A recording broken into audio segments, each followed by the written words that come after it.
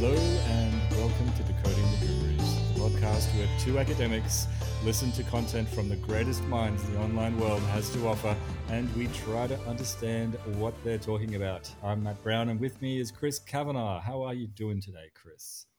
I'm all right. I noticed you didn't use your title this time, Matt. What's going on? I like to mix it up a little bit, keep people in suspense. You're feeling more communist today. That what is this hierarchy of status? Professors, doctors. It's all meaningless anyway. Equity, Matt. It's true. I don't like to think of myself as a professor. I think of myself as me neither. I don't think of you as a professor. I just abide. I walk the earth and interact with other beings. Yeah, it's good. I want to welcome you, Matt, to our last episode of Decoding the Gurus before our cancellation. So, it's been a good run. It's been a good run, but this is it for us. Yeah, this is the racism episode we're going. That's right. Yeah, it's been all building up to this. All of the rest was just a deep cover to get to our various issues with black academics, and we've got a list of them. We've got a lot to get off our chest. So we've already, I think, got listeners out there who are eager to take us out. That's right. We show our true colors here. There's one in particular, a purported philosopher of color, Liam Bright, the infamous. Very infamous, and he's made threats to us online. Yes. So Liam Bright, the arch villain that he is, he made a terrible error recently of blocking me. And now the reasons for that we don't need to get into, but it may have something to do with my innate tendency to respond to comments with sarcasm. But the other thing was that he unblocked me just before this episode. And I suspect that decision was not motivated by realizing the huge error that he's made, but simply because he wants to gather the evidence from this episode and then take me down directly, face to face, denounce me. I think this is a sheep in wolf's clothing maneuver. No, I'm sure that's not it. I'm sure, look, he realized you'd learnt your lesson, that your message had been received, and it was time to give you another chance, which, That's not it, Matt. And as I say, as another black academic, I feel we need to slam him, like just to keep up the motif of the episode. just anyone. Just on general principles. Yeah, although I will say, and maybe this is another story that I shouldn't tell, but I'm going to put them all into this episode. There was a separate occasion where my tendency towards sarcasm, including in racially charged issues, caused some misunderstanding of sorts. So I think I've told you this before, but I haven't told it to thousands of people in public. So when I was attending a Japanese class up in Hokkaido, I was walking to the class with an American girl who was black and who was taking the class with me. And she was remarking to me about her experiences in Japan with kind of low levels of racism. And in particular, that at night, Japanese people would sometimes cross the road to avoid walking past her. And, she was talking about it and saying, and was kind of saying it's not necessary. She doesn't feel, that it's like, it's more to do with them being intimidated or not sure how to deal with the situation, was the feeling that she got. But she was saying, to me, like, but I'm not intimidated. I mean, look at me. So at this point, we were kind of walking quite close to the classroom. And my response to that, and I feel this is Northern Ireland's fault rather than my own personal feeling, was when somebody, mentions something tragic and unfortunate that has happened to them, there's two options. And one of the options that my Northern Ireland background has given me is to respond with dark sarcasm. And so when she said that, I deadpan responded that, Well, yeah, I mean, I get that because black people are incredibly intimidating, and you in particular are, quite frightening as a black woman. um, and I would have assumed that it was clear that was a joke. And we were walking. She seemed kind of taken aback by that comment, and then she was saying, "No, but it's not a." But I continued going down my sarcasm road, and then as we reached the entrance to the classroom, my brain kind of clicked. Oh, look at her face. She doesn't understand that this is you. You're not racist. You're like making fun of racists. And the problem was we only had a couple of seconds, and I couldn't exactly, say, "Hey, I'm not a racist. I'm poking fun at racists." So I couldn't clarify. So we kind of walked into the class and parted, and I was like, looking at myself like, "Oh God." I can't correct this. I'm like, do I go up there after the class and be like, "Hey, when I was being racist earlier, that was me poking fun at racists." It's yeah. So this is not the first time this has happened, Chris. Is what you're saying? Yeah. But I should also. Yeah, although maybe I should clarify. It wasn't sarcastic racism that got me in trouble with Liam. So no. That's slightly different. No, it was sarcasm. Yeah. Yes. Well, yeah. It was sarcasm. It's not always sarcastic racism. That would be a problem. Look, Chris, I'm going to take your side because I'm a loyal co-host, and I'm going to say that the real problem here is with Americans who do not understand irony and sarcasm properly. I agree. I mean, I was talking to someone about this, and they were saying that there's a running theme on the podcast that I do normally mention at some point that somebody has misunderstood my sarcasm as a serious thing that's caused trouble. So it isn't an entirely rare experience in general. So yeah, maybe that should tell me something. I don't know. Yeah, I'm going to apportion blame equally here. On one hand, yes, you do have a problem with your relationships and communications. On the other hand, just a couple of days ago, I described myself as some combination of Gandalf and Jean-Luc Picard, and I thought that was a clear setup for people to make fun of me. This was the joke. But no. Did you, Matt? That sounds very much like you grandiose bastard. Exactly. But instead of tearing me down, my friends on Twitter went, yeah, you kind of are. Which was very nice of them, but I felt very uncomfortable. So welcome to Decoding the Self-Deprecators. This is highlighting, the beauty of Australian and Northern Irish culture, which is only fun if the other people play along.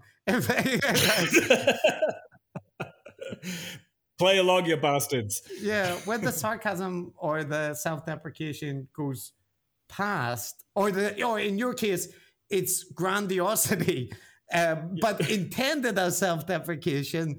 But if that doesn't land, you just come across as like a Weinstein. I think you're going to say wanker, but that's close enough. Well, there's subtle differences in the terminology. But speaking of Weinsteins, today is a monumental day because two academics, I should have their names. Yeah, Timothy Nguyen and Theo Polia. I probably butchered both their names, so I'm sorry for that. But they have published a preprint called A Response to Geometric Unity, which is Eric's grand theory of everything. And what they've done is a kind of remarkable effort is they worked from his presentations and ramblings in various podcasts and like things that he scrawled on the board or written on notepads, that you can see in videos. And they've extracted from that the mathematical formulas or their best guess at what his theory is proposing. And they've tried to put it all down in a paper that Eric has never managed to do, and then to take it seriously and see, where the issues and flaws are. And of course, there's massive gaping issues that it's not well specified and it's very vague. But they also point out issues, kind of theoretical issues with the model, even if you're being charitable. And it's a remarkable effort. It seems like the kind of thing which if you really were invested in your theory, this should be seen as good quality criticism. But I've got a funny feeling that Eric is not going to respond with great enthusiasm to this effort. Oh, I think you're being too pessimistic. I'm sure he is going to respond to this by writing down his theory in his own article, provide all the mathematical details, make a rejoinder to those criticisms, and the march of science will go on. I'm sure that's what will happen. Yeah. I mean, one of us is right. I wonder who it will be. That's time will tell, Matt. Time will tell. Well, the final sentence from that preprint is, we hope our response is an encouragement to Weinstein to provide further clarity to his ideas, ideally as a technical paper. So that's a good suggestion, I think. Good suggestion. Yeah. Oh, I know we don't do our State of the Gurus thing, but we can do funny guru crap that's going on in the world. That's the new name for a different segment. And our last guru, Nassim Taleb, was on the Rampage recently, and I find it quite funny because he just launched a broadside against Joe Rogan. And I'm going to read it. So Joe Rogan was apologizing for Ted Cruz, who, for anybody listening, in the future, Ted Cruz, the American Republican bastard / politician, went out of the state of Texas to Cancun when they were having this crisis with the power shortage due to extreme weather conditions, extreme cold. And anyway, Joe Rogan was saying, why is that a problem? He can't control the weather. Good Joe, he's got the issue there. But Taleb responded by saying the following on Twitter: Joe Rogan is a despicable man, low and despicable. It's like saying, why should a mother care about a sick child? Is she a doctor? Can she make him better? Comedians should know when to keep their mouth shut in the presence of tragic events, as well as matters of a high moral dimension. About 60 people died in Texas. So it seems that he's genuinely annoyed. And I like this because I think it's a good illustration of how Taleb is different from some of the other people that we've looked at who wouldn't bite that hand, right? They wouldn't launch such a searing critique against Joe Rogan, somebody who could give them a platform and who's generally favorable towards anybody who's offering, heterodox or maybe right-leaning heterodox opinion. So it is entertaining to see Taleb when he's on the warpath sometimes. Yeah, you could really see the appeal, certainly. Yeah, he's got that strong don't give an F energy. So yeah, and you have to like that. It's appealing. Yeah, I think we had him right on the last episode. So the other thing, Matt, before we get into the man of the hour, Ibram X. Kendi, which we didn't mention, I think yet. No, we just told people it was going to be racist. Yeah, we just said black academic and stuff like, oh god. Anyway, what was I talking about? Oh right, yeah, You're yeah. mention.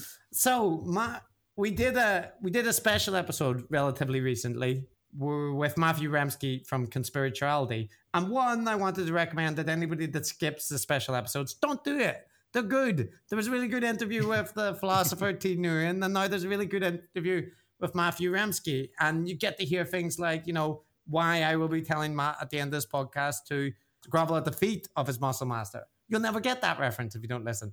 But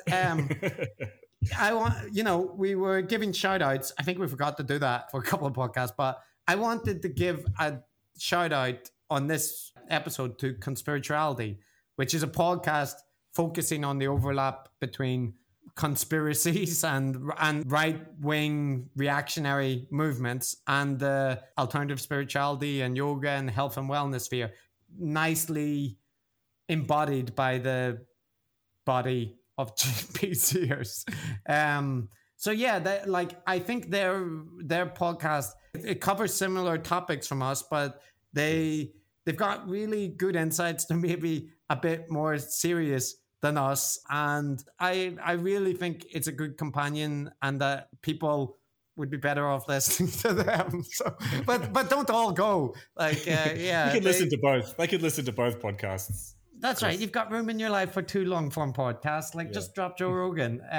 No, they're definitely a fantastic podcast. They're kind of like imagine our podcast, but with a different scope and much better research people and better people who speak better and use better words. That would be and they don't have obscurantist accents.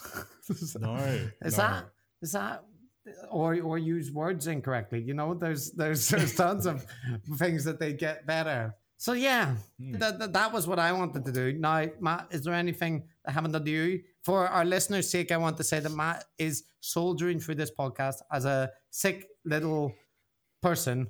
So I was going to say soldier, but that repeats it twice. And yeah, so if you hear him cough or vomit or whatever it is, just that's the dedication he has. So yes, thank you, Matt. Yes, you're very welcome. This is brightening up my week because it's been otherwise spent in bed, being bored, spending too much time on Twitter. So I wonder if being sleep deprived, if staying up late to have long conversations could make someone more susceptible to catching illnesses. I don't know why I wonder that. It's just a thought that crosses my mind. Yeah, that could happen. Yeah.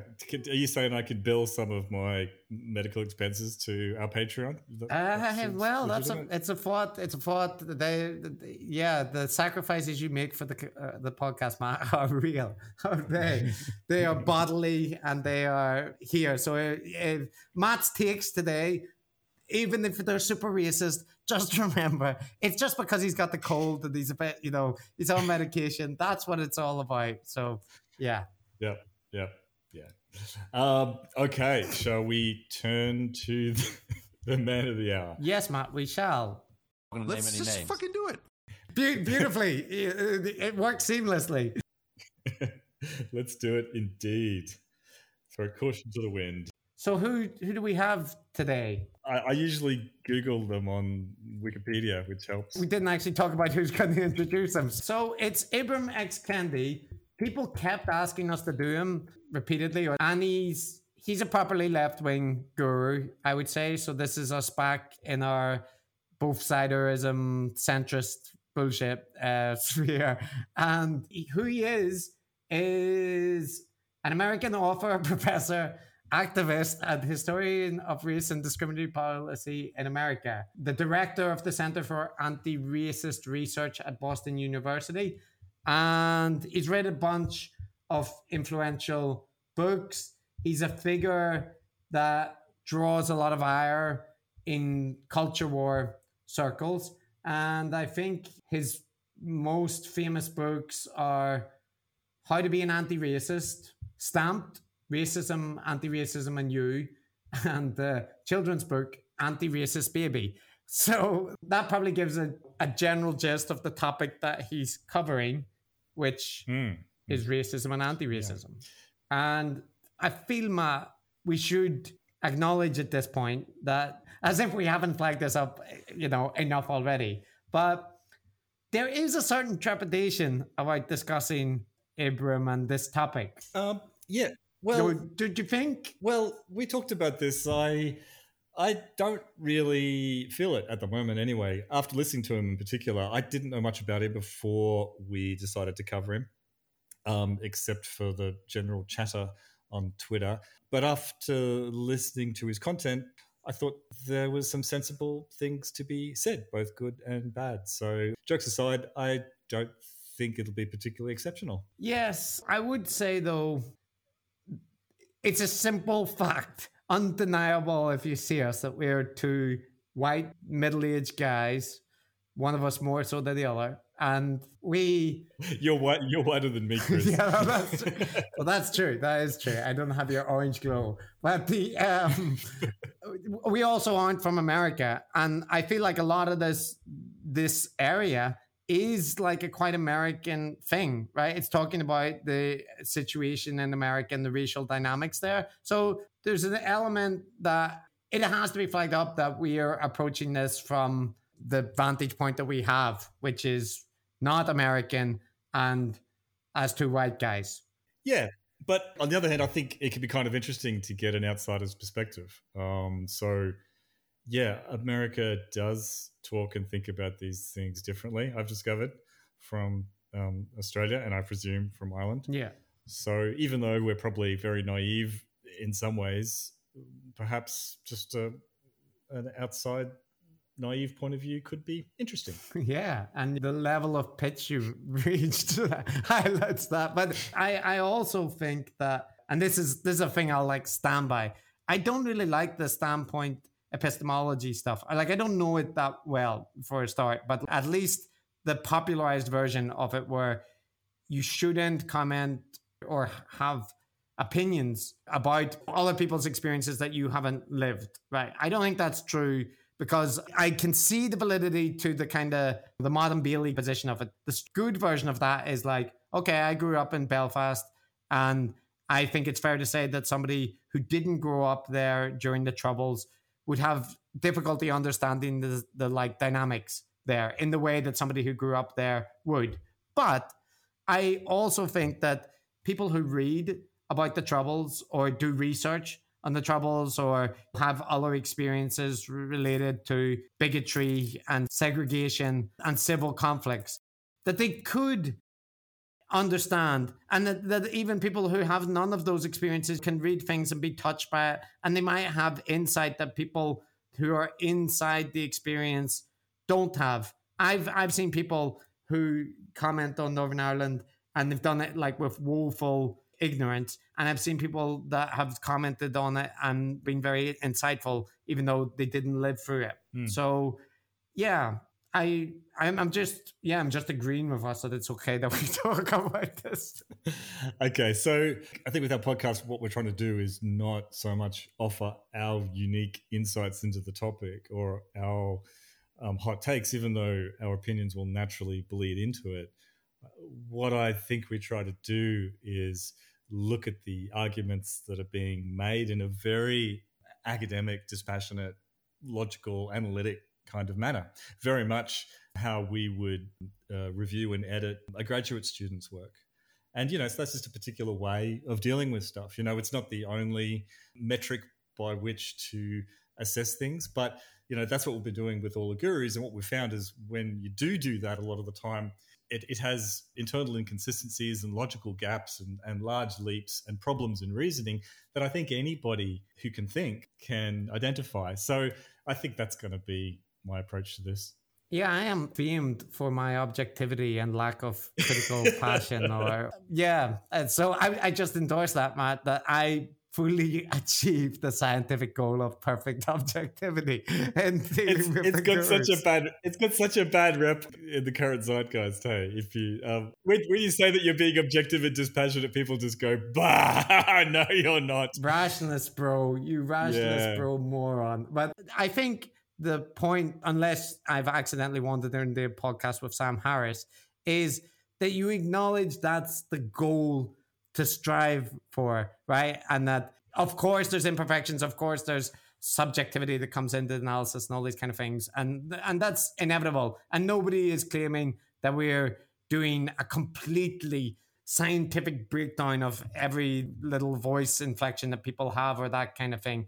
But striving for a degree of objectivity and not simply Murray and Weinstein style impressions and hot takes. I feel it's okay. That's a decent goal, and there should be more emphasis on that. I think we're being too cautious in representing this. Surely when you're an academic and you read a paper, an academic article about anything, the whole premise of the idea is that you can read what's being said and evaluate it and integrate it into your brain. So you don't just read stuff and go, well, that's their opinion, so I can't really comment on it because I can't evaluate it at all. Of course you can. That's the whole premise of academia is built on that idea. Yeah, I would say there's a whole bunch of internal contradictions with this, that academics who are advocating those things do not practice what they're preaching in their feuding. So yeah, everybody's screwed and they all fall short, including us. But yeah, you and I don't have that many strong disagreements, so this is probably the best that people are going to get. What we need is the issue that just really upsets both of us. We're too laid back, so we can have like very bad wizards. Sometimes they got annoyed with each other and started shouting at each other, and it was kind of entertaining to listen to drama. Yeah. Let's try to have a proper debate. Yeah, so stop thinking you're objective, Matt, you subjective pig. Okay, you muddle-headed relativist. Let's go for it. But I think, in all seriousness, we should cut probably all of that out and actually show people what we do rather than tell them. You know what I mean?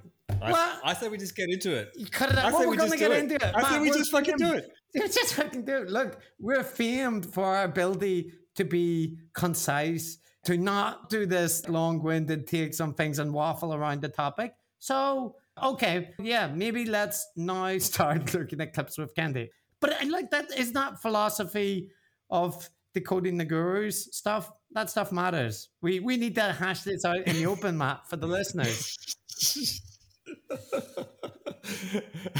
Don't laugh. I was serious. Okay.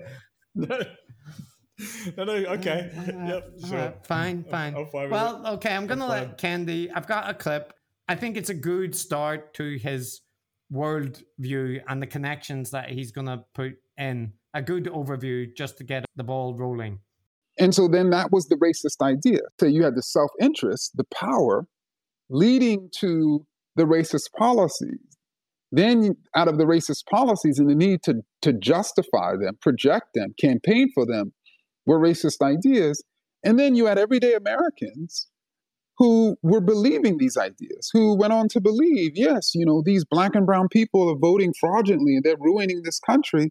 And then some of them were obviously ignorant about who was actually corrupting the voting process. And then some of them were even hateful. And so then you had the racist policies leading to the racist ideas. And that's how historically it has been. Okay. So any thoughts? Yeah. So again, let's debate this. But my take on that is a positive one. I like the idea that the somewhat delusional ideas about superiority and prejudice based on racial categories are ultimately based in some kind of pragmatic self-interest, at least historically. And I think that's true if you shifted the question to, say, sex discrimination, where, those women are inferior and their places in the home and the most qualified person to make all the decisions is the man. Like those sorts of sexist ideas, I think it's pretty plausible to say that they ultimately stem from the self-interest of the guys, right? So I think that's what Candy is explaining there. Yeah, so I think that that clip is giving a broad overview of a bunch of things that we need to go into in more detail, but I think it shows the logical flow that he sees how things connect. So he starts with the issue of power, right, which is a familiar thing for as a critique that lefty people focus too much on Foucauldian notions of power. But he starts from power, who has it, and then the next point to when power is challenged, that racist policies emerge in order to protect the power from changing hands to more equitable situations. And then those policies in turn lead people into differential outcomes, which reinforce racist thought, right? That this group is doing worse than this group, and that's because of a failure of that group. Now, the one thing I would say there is, like, I think he's a little bit too dogmatic in a certain sense about the flow. And I don't think I don't think he is when he's being more nuanced. But the notion that racist policy precedes racist thought, that's not always the case, right? There are people who are legitimately motivated by racial animus in designing policies which are racist. So it isn't just that the policy creates racist thoughts. There are people who are just genuinely racist, who think that other races are inferior and design policies with that in mind. And granted, they might not be the majority in modern society. But I think it's good to point out that there can be situations where that relationship exists. But I just feel it's a little bit too strict to say that that's one dimensional. Yeah, the flow is always like that. I would imagine you back channels, and in some circumstances, things coming downstream with policy being, at near the last. Let me put it like this. What I hear him saying is that, like, first of all, he's talking at a societal level, right? I wouldn't disagree with you that, look, random people have random opinions about everything. Yeah. So you can have someone who is just inexplicably racist against or hates Jewish people, for instance. And there's really no good reason for it in terms of it being instrumental or useful or pragmatic for them or society or whatever. Yeah. But I guess he's focused at that societal level, at that big scale. Where do these things come from? And I guess I'm just accepting his framing there. And if I think of examples like India's caste system, for instance, I mean, it involves a lot of prejudice and discrimination. That doesn't come from nowhere, right? It's obviously something that arose because it serves the interest of the upper castes. Yeah. Yeah. But you end up with a chicken and egg situation, right? Like, of course, some group has power, but it's drawn from religious texts, for example, and somebody mm-hmm. composed them. But, I feel that you end up with this situation mm-hmm. where you're drawing the line between power and policies and structural forces. There's a lot of back and forth arrows there. And is the discrimination coming in some sense in the holy doctrines that they're specifying systems that entail distinctions between castes?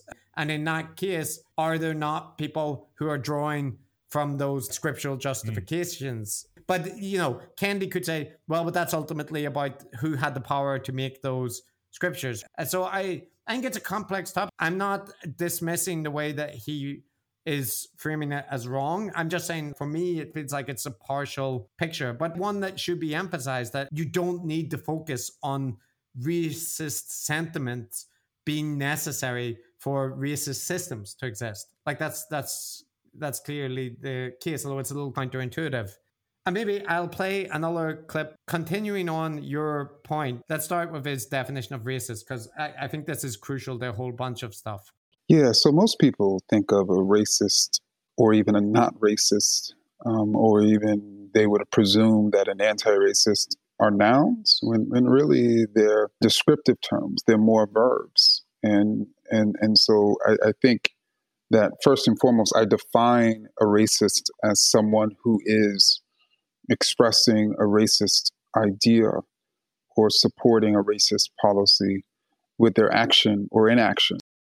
So I think the important point there is that you can be racist without actually being intentionally motivated by your hatred of other races. Like, that isn't for his definition of racist, that isn't necessary. It's simply action which supports racist policies.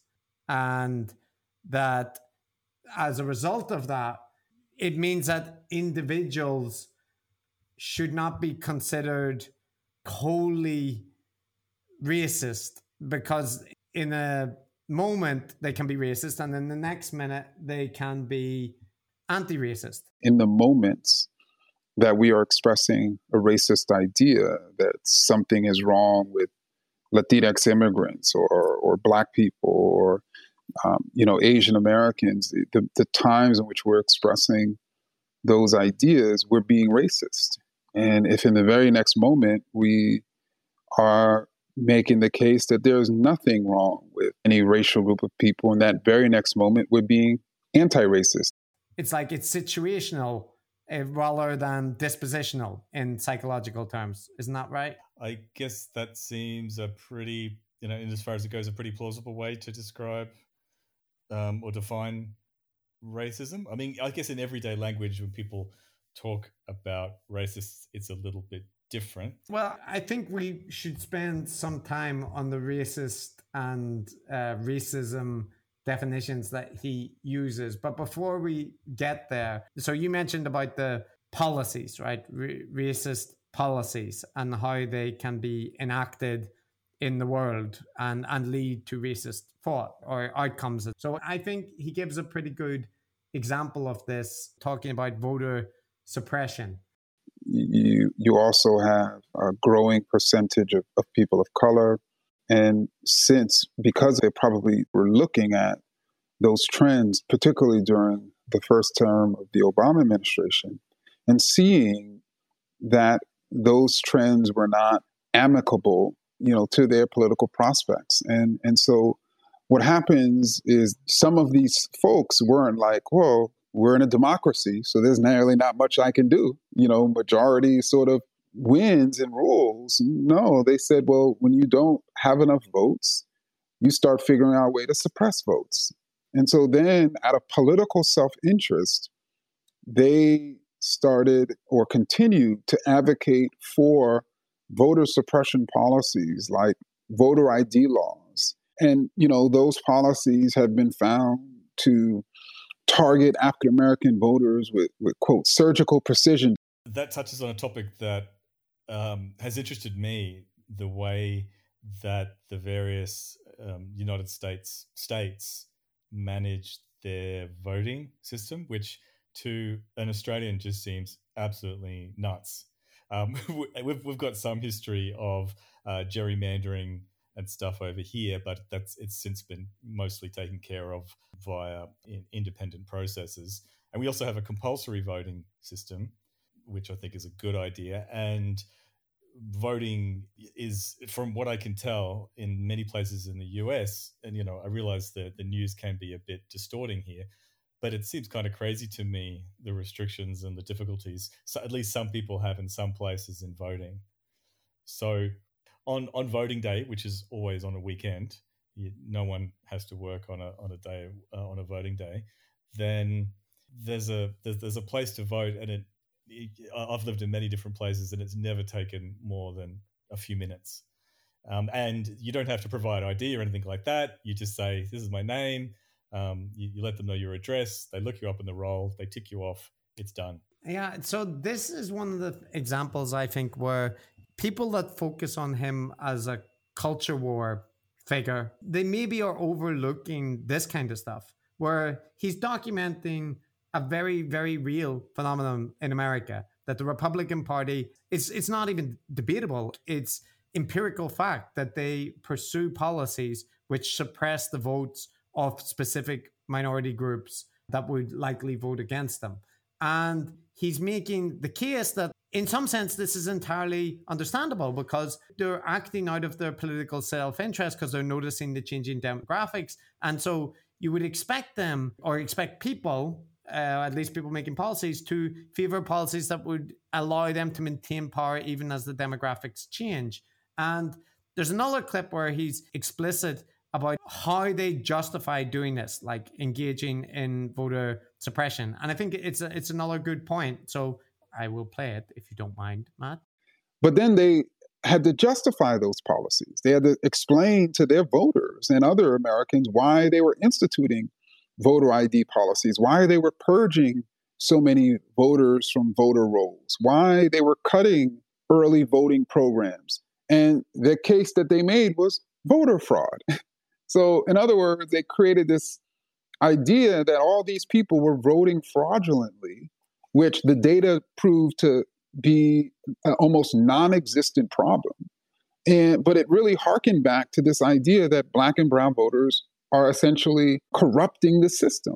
And that was the dominant idea during the Reconstruction era that Ku Klux Klansmen and other neo-Confederates used to undermine these interracial Southern government.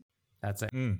Yeah. Well, I don't know about the history anywhere near as much as I should, but even just thinking about the present day there, Chris, I think it's indisputable that Republicans are quite keen on restrictive conditions for voting because it does benefit them at the polls. It's a very pragmatic, if not a particularly ethical approach to take.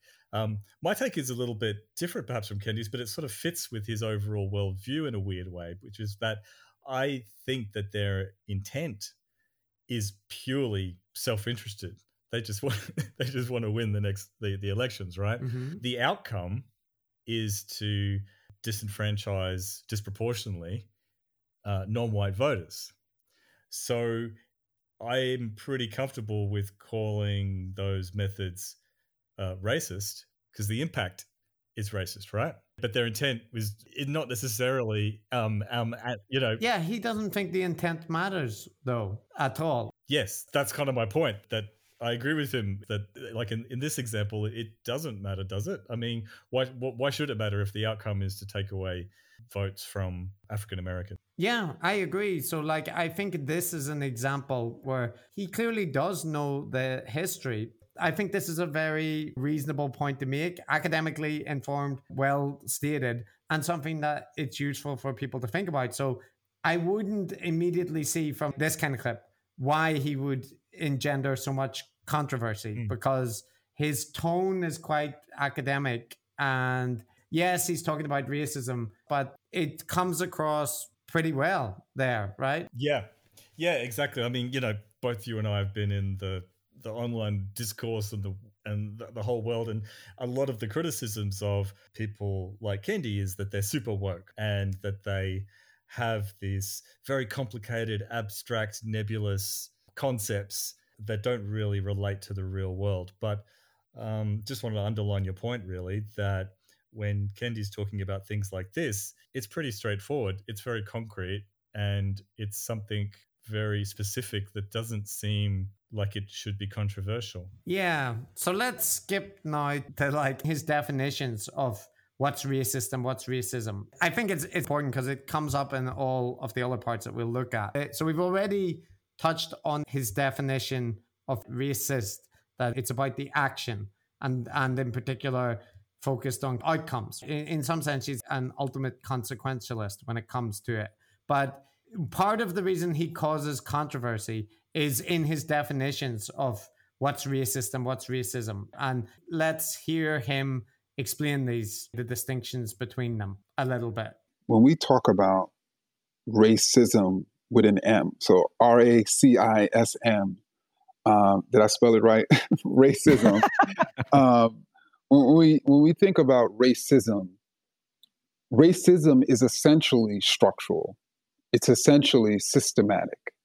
It is essentially institutional. And I think it's critical for us to distinguish between racism with an M with racist with a T. So racist is individual. Racist is an individual person or an idea or a policy. Okay. I think this is a case which is very familiar to me as an academic, where somebody starts as their premise. Here is a very specific way that I'm defining terms, which I think is better and which I will apply. So in this case, his argument is that racism with an M is always structural and systemic. Arises from policy. Yeah, and it shouldn't be considered at an individual level. So if you're saying racism is a problem, you shouldn't be talking about individual racists. You should be talking at the level of society and or government. And racist, on the other hand, is focused at the individual, but it also shouldn't be describing an individual's character. It should be describing their action.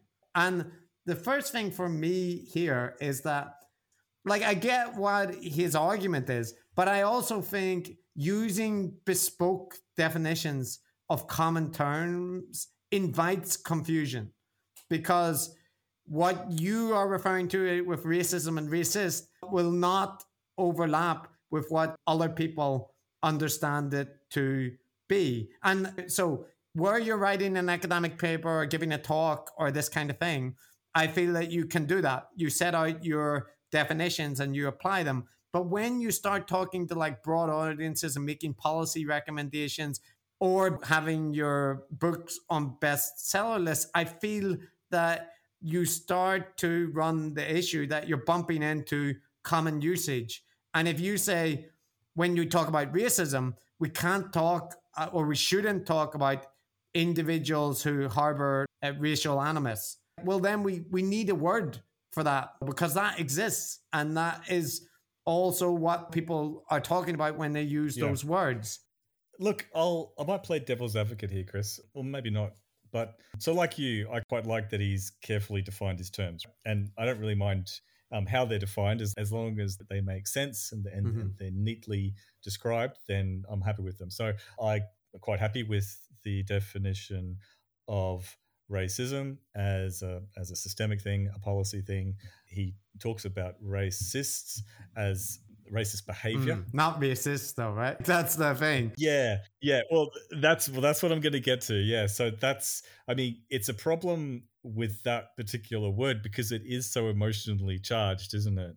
It carries such strong valence in everyday usage that I could see potential for people using those words in a less careful way. One could say flip between definitions and maybe cause some confusion.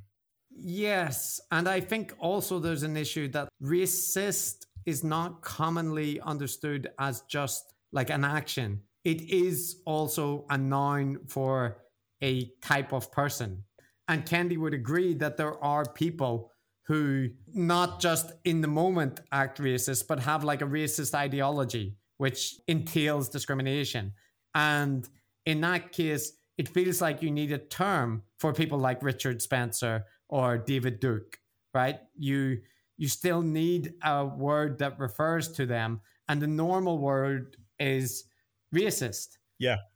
But so there's quite a lot of bits where he talks about this, and it's interesting to me because he's like a very strong individualist in his approach. Like I think the criticism of him is that he is applying categories to these massive groups of people willy-nilly and like extending the usage of terms. But I'll play a couple of clips and you'll hear that he's got a really individualistic position on how we should look at these situations. And in some sense, it's quite humanistic. So, okay, let's hear this. And I don't think Americans and other people around the world realize that when they use the term racist and even not racist as identities, when they think of racist as an attack word, as a pejorative term, almost like the R word, they are trafficking in really white nationalist ideology. White nationalists have long advocated that racist is a term wielded at white people to hurt them and to attack them. And I don't think people realize that they hold so much white nationalist thought. Okay, Matt, before... Okay. No, go ahead. I was just going to ask for clarification whether... Is he saying that we absolutely shouldn't use the word racist as a pejorative and that people who do that are, in a way, supporting white nationalism? Yeah, I think so. And his argument for that seems to be that white nationalists use that people are called racist and that it carries a pejorative stain and is used as an attack on reputation. That this is, they use this as a rallying call that, look, they call us racist, but we're not. And I know that white nationalists do that, but I don't think that acknowledging that there are racists in the world motivated by racist views and thoughts is playing into white nationalist thought. You know what I mean? Like using racist in a disparaging term, like you say, he links that to agreeing with the white nationalists. And I think that's a weird logical leap.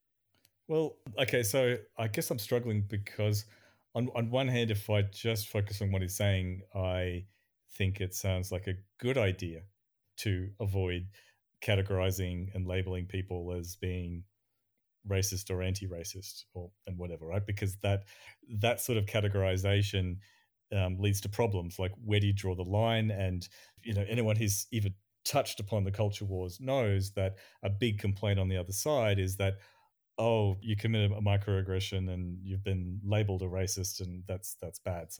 So I like what he's saying, but at the same time in my head, I can't help but think about how those words, the people who would definitely be strongly aligned with Kendi, how it plays out in the discourse, because it doesn't play out anything like what as how he's describing. People do use those words as pejoratives, and they do use it as a stigmatized category. And, that's pretty natural, I guess, is what you're saying. Yeah. So we forgot to mention at the start of this, the actual content that we're taking this from, by the way. But we have 2 interviews that I clipped from. One is the Feed the Right Wolf or something. I forget which one you feed. That's the name of the podcast. And it's a short 30-minute interview. And the other one was Ezra Klein's extended 2-hour interview with him, where he expands on some things. And I think it would be good to play some of the clips from Ezra Klein because it gets into some of the issues that we're touching on. But before that, just dwelling a bit on this position that racist and anti-racist is situational. It's not about character. So he explains this in quite a lot of detail. And I think it's really important because it gets to the distinction that you're making about why he doesn't want people to use it as a pejorative and why he thinks it's silly to do so. One of the reasons why I ended up using the term racist idea, as opposed to writing a history of racists with an S, is because I found so many people in American history who would simultaneously express notions of racial hierarchy and notions of racial equality in the same speech, in the same book, in the same chapter of the same book. And so in that type of case, how would I identify them if we're identifying people as this sort of fixed category? Like you're either a racist, you're an anti-racist, and that's what you're going to be. We can't, because they're constantly in their speeches, in their writings, in their sayings, based on the policies they support, people are deeply contradictory and complex. And I think by defining racist as a descriptive, using it, understanding it as a descriptive term, and it describes what a person does that moment. In other words, when you said in that moment that Black people are lazy, in that moment you were being a racist. Now in the next moment, if you said, you know what, I now realize Black people are not lazy, and in that moment, you're being an anti-racist. Well, I have to point out that he has written a book called Anti-Racist Baby. So I'm wondering, he does seem to have used it as a noun, as a descriptor of the baby. Or maybe he means just a baby that behaves in an anti-racist way quite often. At specific moments. Yeah, but I think you're hitting on a very important point because there are points in the interview, I don't know if we'll come across them, but I noticed them where the usage slipped to the normal usage, or at least there was an implication of that. And that's totally understandable because the word is so commonly used and has such a well understood meaning that it would be odd if you didn't slip into the original use of language at times. But that's confusing then because you've specified that doesn't happen. So the anti-racist baby is a great example because although we should probably read the book before we judge that. But so Ezra Klein, there's this series of clips, and I think it gets to a point that we are touching on, but Ezra does it quite nicely. So here's the first one talking about these kind of problems that we are highlighting.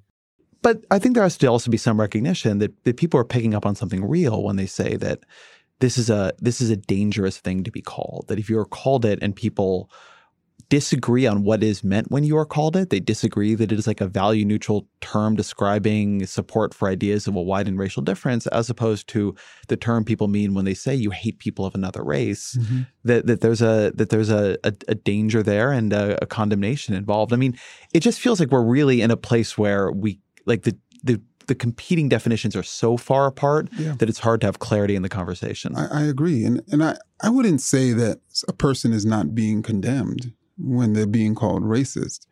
What I'm saying is that it's not saying that you are fundamentally and essentially a racist and you will always be a racist and you are fundamentally an evil, bad person. And like all of those types of ideas. And I do agree that as much as the left and the right and the center debates on what a racist is, they agree on this fundamental idea that a racist is as a horrible person, and it is essential to who a person is. And that's one of the things that I'm pushing back against with my work. Like, to me, this was a little bit surprising, right? Because the way he was characterized online is that he's labeling everyone a racist in a disparaging sense, but like his definition here, I mean, I know that if someone calls you a racist, it's not a good thing. And I think he doesn't actually grapple that well with the fact that labeling someone as a racist has, potential employment, social consequences for them. It isn't taken as, oh, you just did a bit of racism, but you can be anti-racist in the next. And people don't act like that in general. But in his formulation, it is humanistic, right? He's saying, I don't judge people as fundamentally bad just because they're racist. Yeah, exactly. It's quite different from the stereotypes that his opponents would cast in his formulation, as you say. It reminds me of that Christian idea of loving the sinner and hating the sin. Yeah, you're making that super strong distinction. But yeah, I think the trouble that he's got, or anyone has got in trying to apply that formulation, is that even if you say that, okay, one is not essentially a racist, or that they could never not be racist in the future, I think it's still a fact that if someone is racist in an egregious way in the moment, then they will suffer quite strong consequences. Yeah, I also think there is a little bit on his online interactions, the slipping between that, because I don't know, maybe this is unfair, but it seems like when he's attaching to people the label, if you're not anti-racist, you're racist, there's a definite pejorative implication there for the majority of the world, and acting like your definition should replace that. Like academics do that all the time. They take a word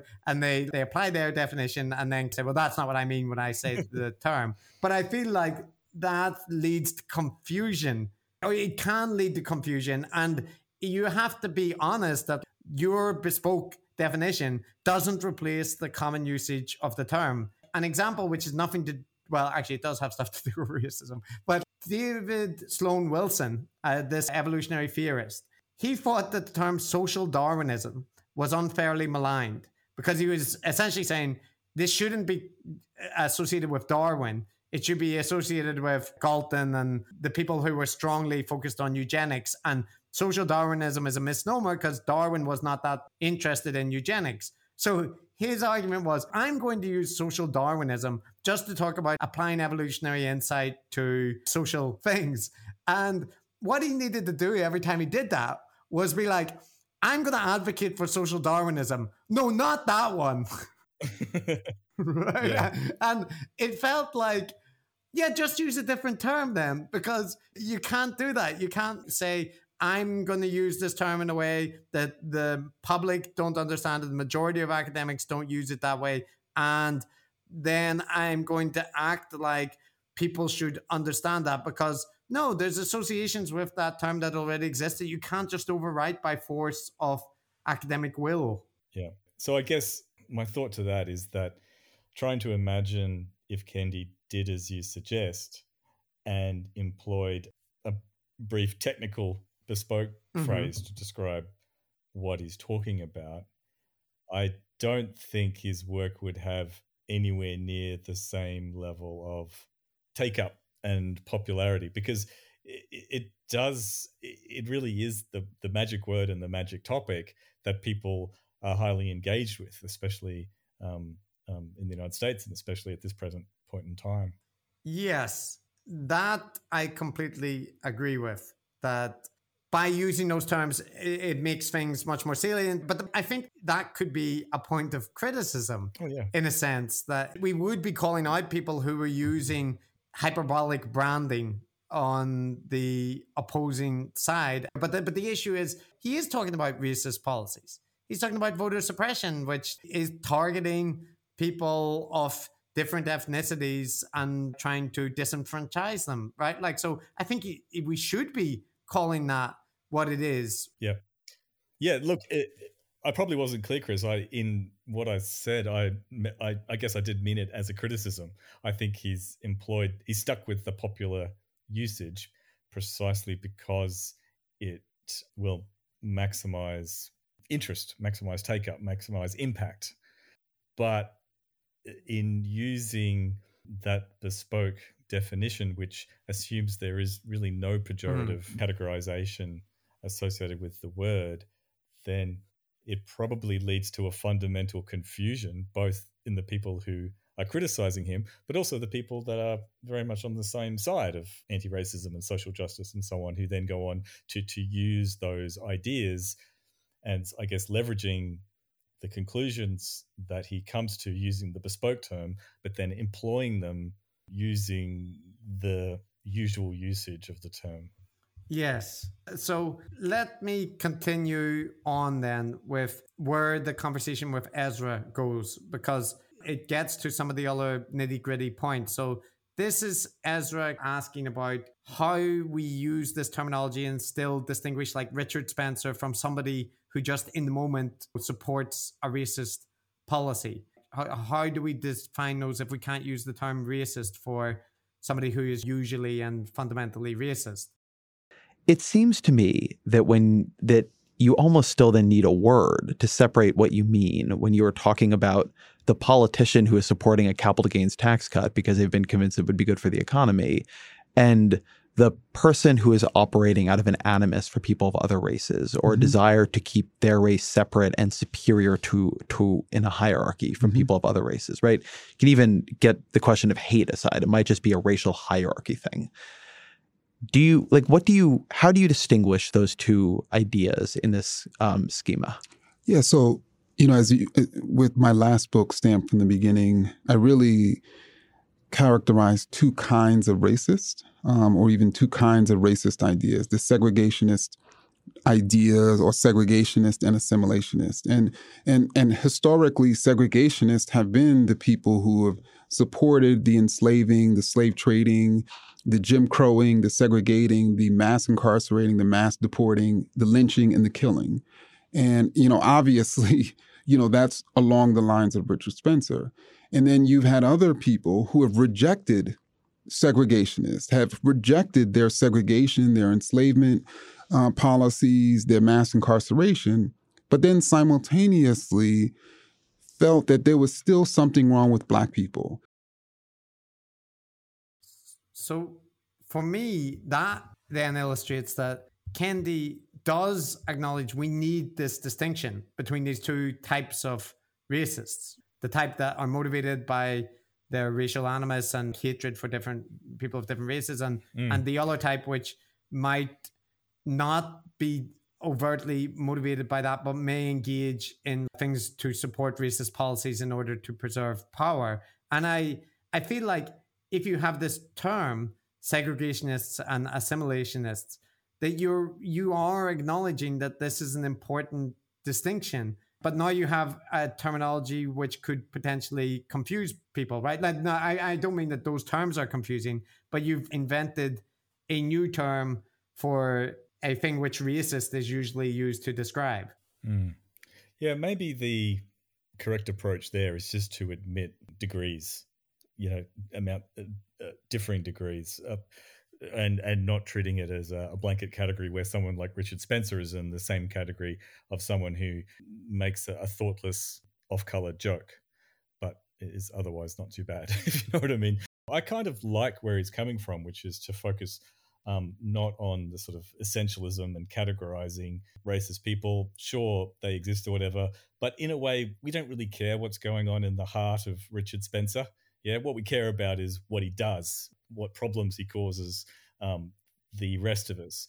But focusing on those sort of differing degrees, I mean, I'm trying to relate this to some experiences in my own life. And I remember I was taking the dog for a walk, and I said good morning to this old guy.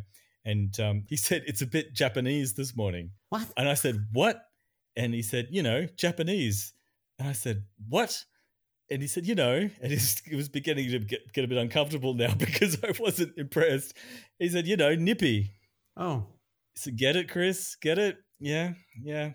Anyway, so that's pretty racist, right? Right? As well as being just a god-awful just bad joke. Not even a joke. But anyway, so that's something. But who knows what's going on with this guy? He could be a terrible racist, right? He probably isn't, right? He's probably just an old fart who tells really bad jokes and is from a different generation and all that stuff, right? And the different generation may be fine with racism, right? Yeah, exactly. That's right. But the only problem was that he offended me, right? And that's what, and that caused a problem. But another example, we had some very good friends, a psychologist and a psychiatrist who had immigrated from India, living near us, and just absolutely lovely couple, salt of the earth types, and we would see them often. And one time over lunch, they were telling me about her sister who was currently in the United States studying. And I made an offhand joke about, maybe she'll meet a nice American boy over there and get married.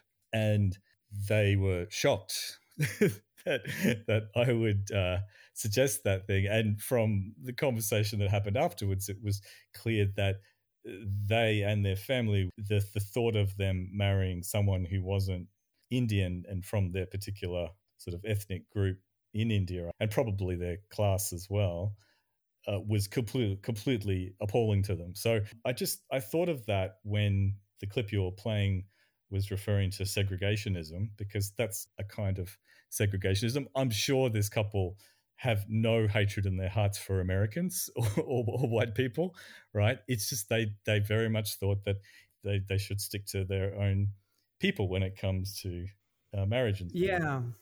Yeah. So I mean, but I was a bit disappointed about that, right? Because at least according to my lights, I see it as not healthy. I was disappointed, but I didn't think so much less of them. Like, I still thought they were lovely people and everything. Yeah, and I take that point, and I agree with that as well. Like, what people, and I think there's a problem people often have online, is that they expect racists to be these like caricatured villains who'd like spit whenever they walk past someone of a different race. And then when they see someone who can smile and be polite to black people or Asians or to anybody that's not white, they're like, well, look, how can that person be racist? They can talk to people as if they're normal. And they said that they like to visit Japan and so on. And what my image is always that they're imagining racists to be like, some cartoon villain who simply can barely function in society because of all the Nazi tattoos that are over his face. And of course, those people are very rare. But that's not the normal form that I think racism takes in everyday life. That's the extreme form that you don't see so much, and which isn't common. Yeah, and by the way, I have met literally that type with the swastika tattoos and a scar, and get this, a scar across their face. Very frightening meeting them in a dark alley. But you meet a lot of racists, Matt. I'm just noticing a pattern. I've lived a long life, so a few things have happened along the way. But I agree with you that they're really quite rare, extraordinarily rare. And what's much more common is that sort of incidental behavior, but also the kind of thing about not wanting to marry someone outside your ethnic group, that kind of thing. And I don't think those things are fine, but I don't think that they're the same as the guy with the tattoos either. So I think it's helpful not to catastrophize. And so I think I'm agreeing with Kendi, even though I know that that's not how the broader discourse occurs at all, that you shouldn't have those blanket categories to put together milder things with extreme things, because it leads to all kinds of confusions. Yeah, although I kind of think he's doing that to some extent. But I would also say that I think there's the famous quote that Sam Harris said, that white nationalists and supremacists are like the fringe of the fringe, when he was basically denigrating that the people are paying too much attention to this and it doesn't really have any purchase in modern American society. But obviously that's wrong, right? Trump was the president, Charlottesville happened, and there's been an increase in the tolerance for people making just disparaging remarks about Mexicans, people going back to shithole countries, so on, so forth. So I'm kind of, I'm like somewhere in the middle of, I do agree with you that the hardcore guys with the neo-Nazi symbols and stuff, they are rare, But I think that we've seen when, he was talking about voter suppression stuff, that is much more insidious and much more widespread. And it's the policy of the friggin' Republican Party. You know what I mean? One of the two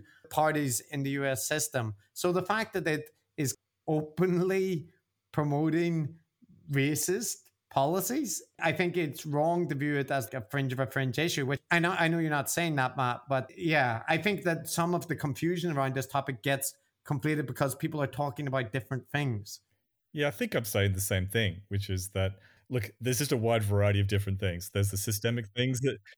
There's a lot of different flavors of racist you can have. it's a very difficult thing to talk about. It's a rich tapestry. But yeah, that systemic stuff of the Republican... I mean, you've probably got some clips that relate to this, Chris, but if you take one of Kendi's points of view is that all policies can be categorized as being racist or anti-racist. Oh, we're going to get to that, yeah.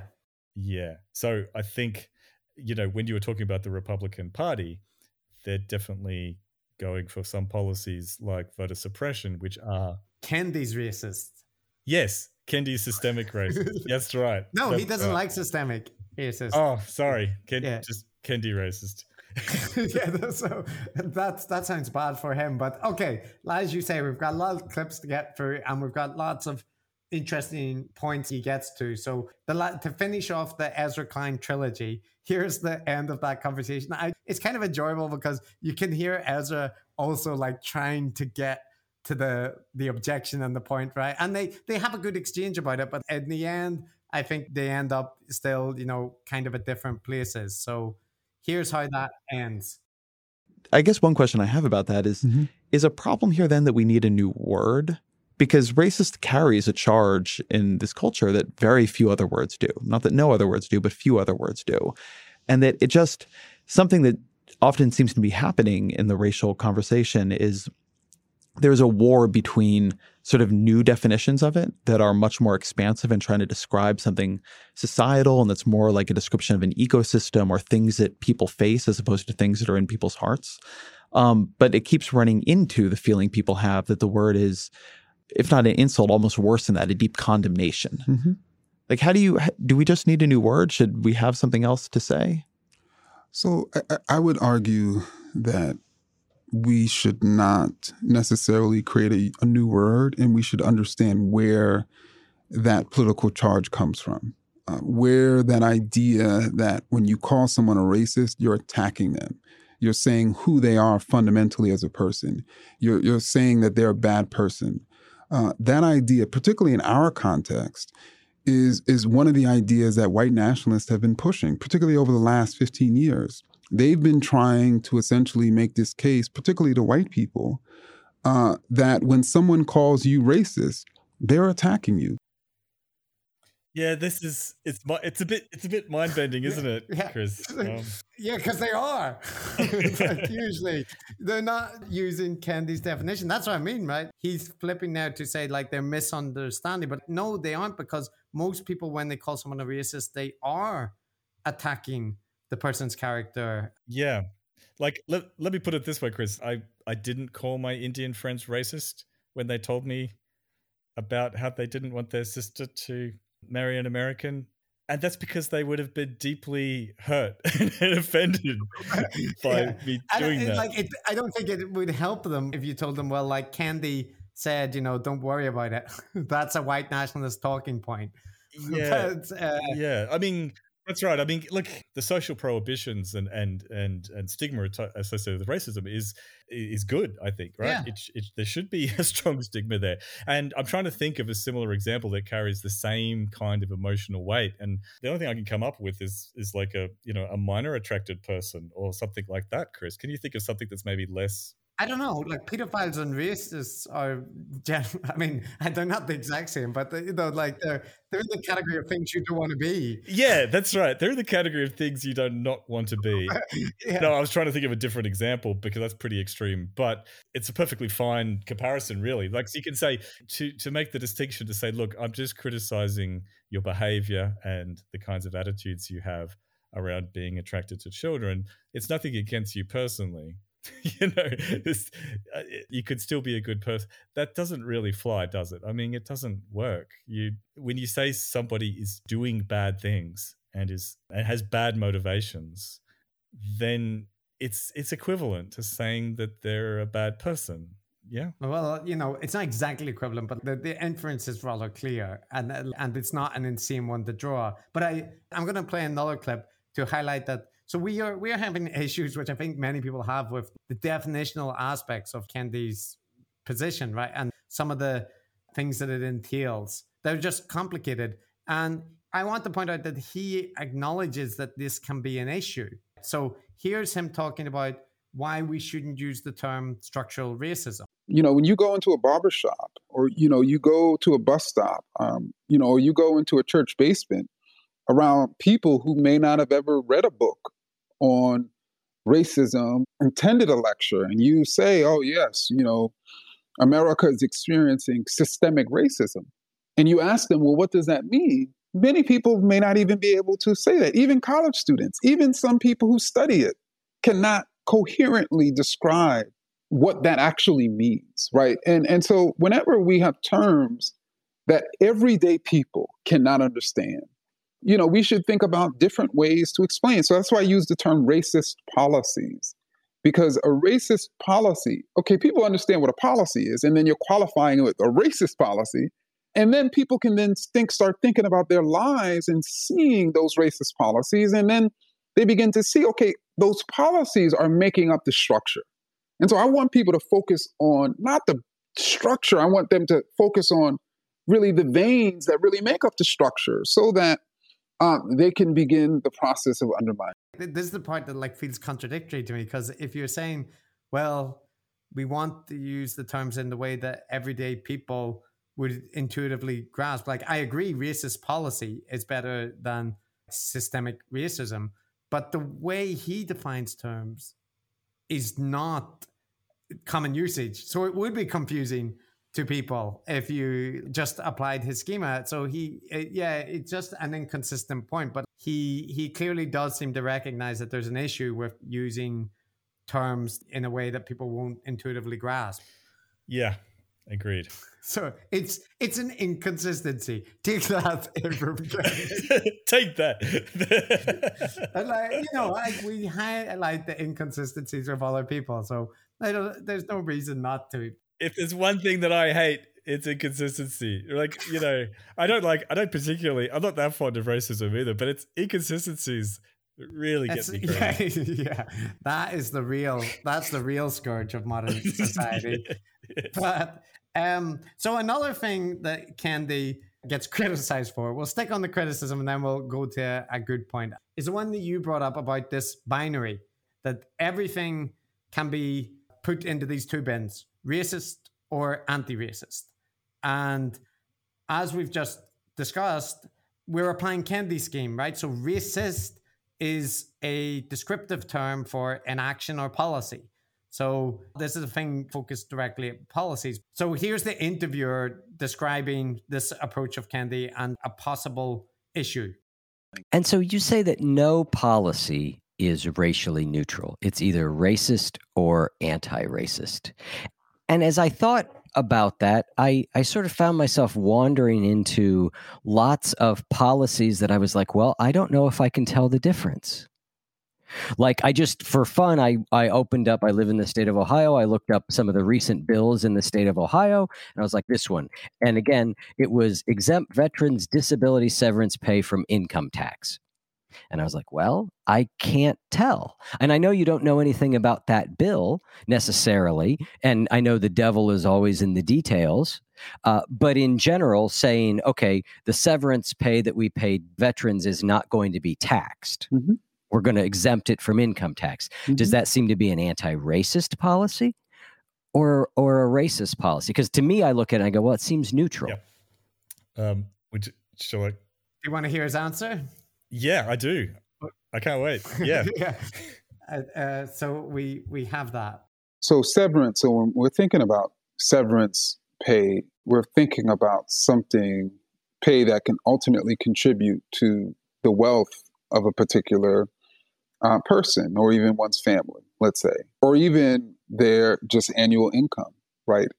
And so I think one way to assess whether that policy is indeed racist or anti-racist is we currently have a growing racial wealth gap in the state of Ohio, or even an income gap. So then the question becomes, is that bill, is that new measure growing that wealth gap or closing it? Is it growing the income gap between, on average, Black people and white people in the state of Ohio? Or is it closing it? What's the impact of it? And I think that's how we can sort of determine the answer as to whether that policy is indeed racist or anti-racist. Yeah. So this is a great example of Kendi's style, which we haven't really talked about, which is very unguru-like in the sense that he's very clear about what he is saying. Like we haven't, like even though his definitions are bespoke, shall we say, he's a good academic and unlike many of our other gurus in that he's pretty clear about what he's saying. My issue with this one is not that I don't understand it or it's unclear or whatever. It's just that the implications of it can be rather strange. So the implication is well, it's not an implication. He says it quite straightforwardly that you can classify all things as racist or anti-racist based on whether or not they have a net positive or negative equalizing effect in terms of outcomes for African Americans versus racial disparities, shall we say. So that makes perfect logical sense. You can certainly do that. It may not be immediately obvious, but you could be an economic analyst and a social analyst and do your calculations. And I think you could figure that out for literally any policy, even if it seems to have... Although some would be super tortured. Like imagine a policy which is about if you're allowed to keep great apes. Right? And like you need to work out, is that racist or anti-racist? Like I'm sure you can find a way. Yeah. So like whether or not you should be able to keep lions as pets and ride them around as like little horses, then it's not immediately obvious whether that's... It seems like animal welfare and exploitation of, but like there's the thing, right? Once you get the exploitation of other countries, you can start to Okay, but look, let's put that aside. I take your point. I agree that there are some policies that just, they're so close to being neutral, there's no point even doing the calculus, right? But a lot of government policy is based on economics and social spending and stuff like that. So I think in most cases it'd be pretty straightforward to work out.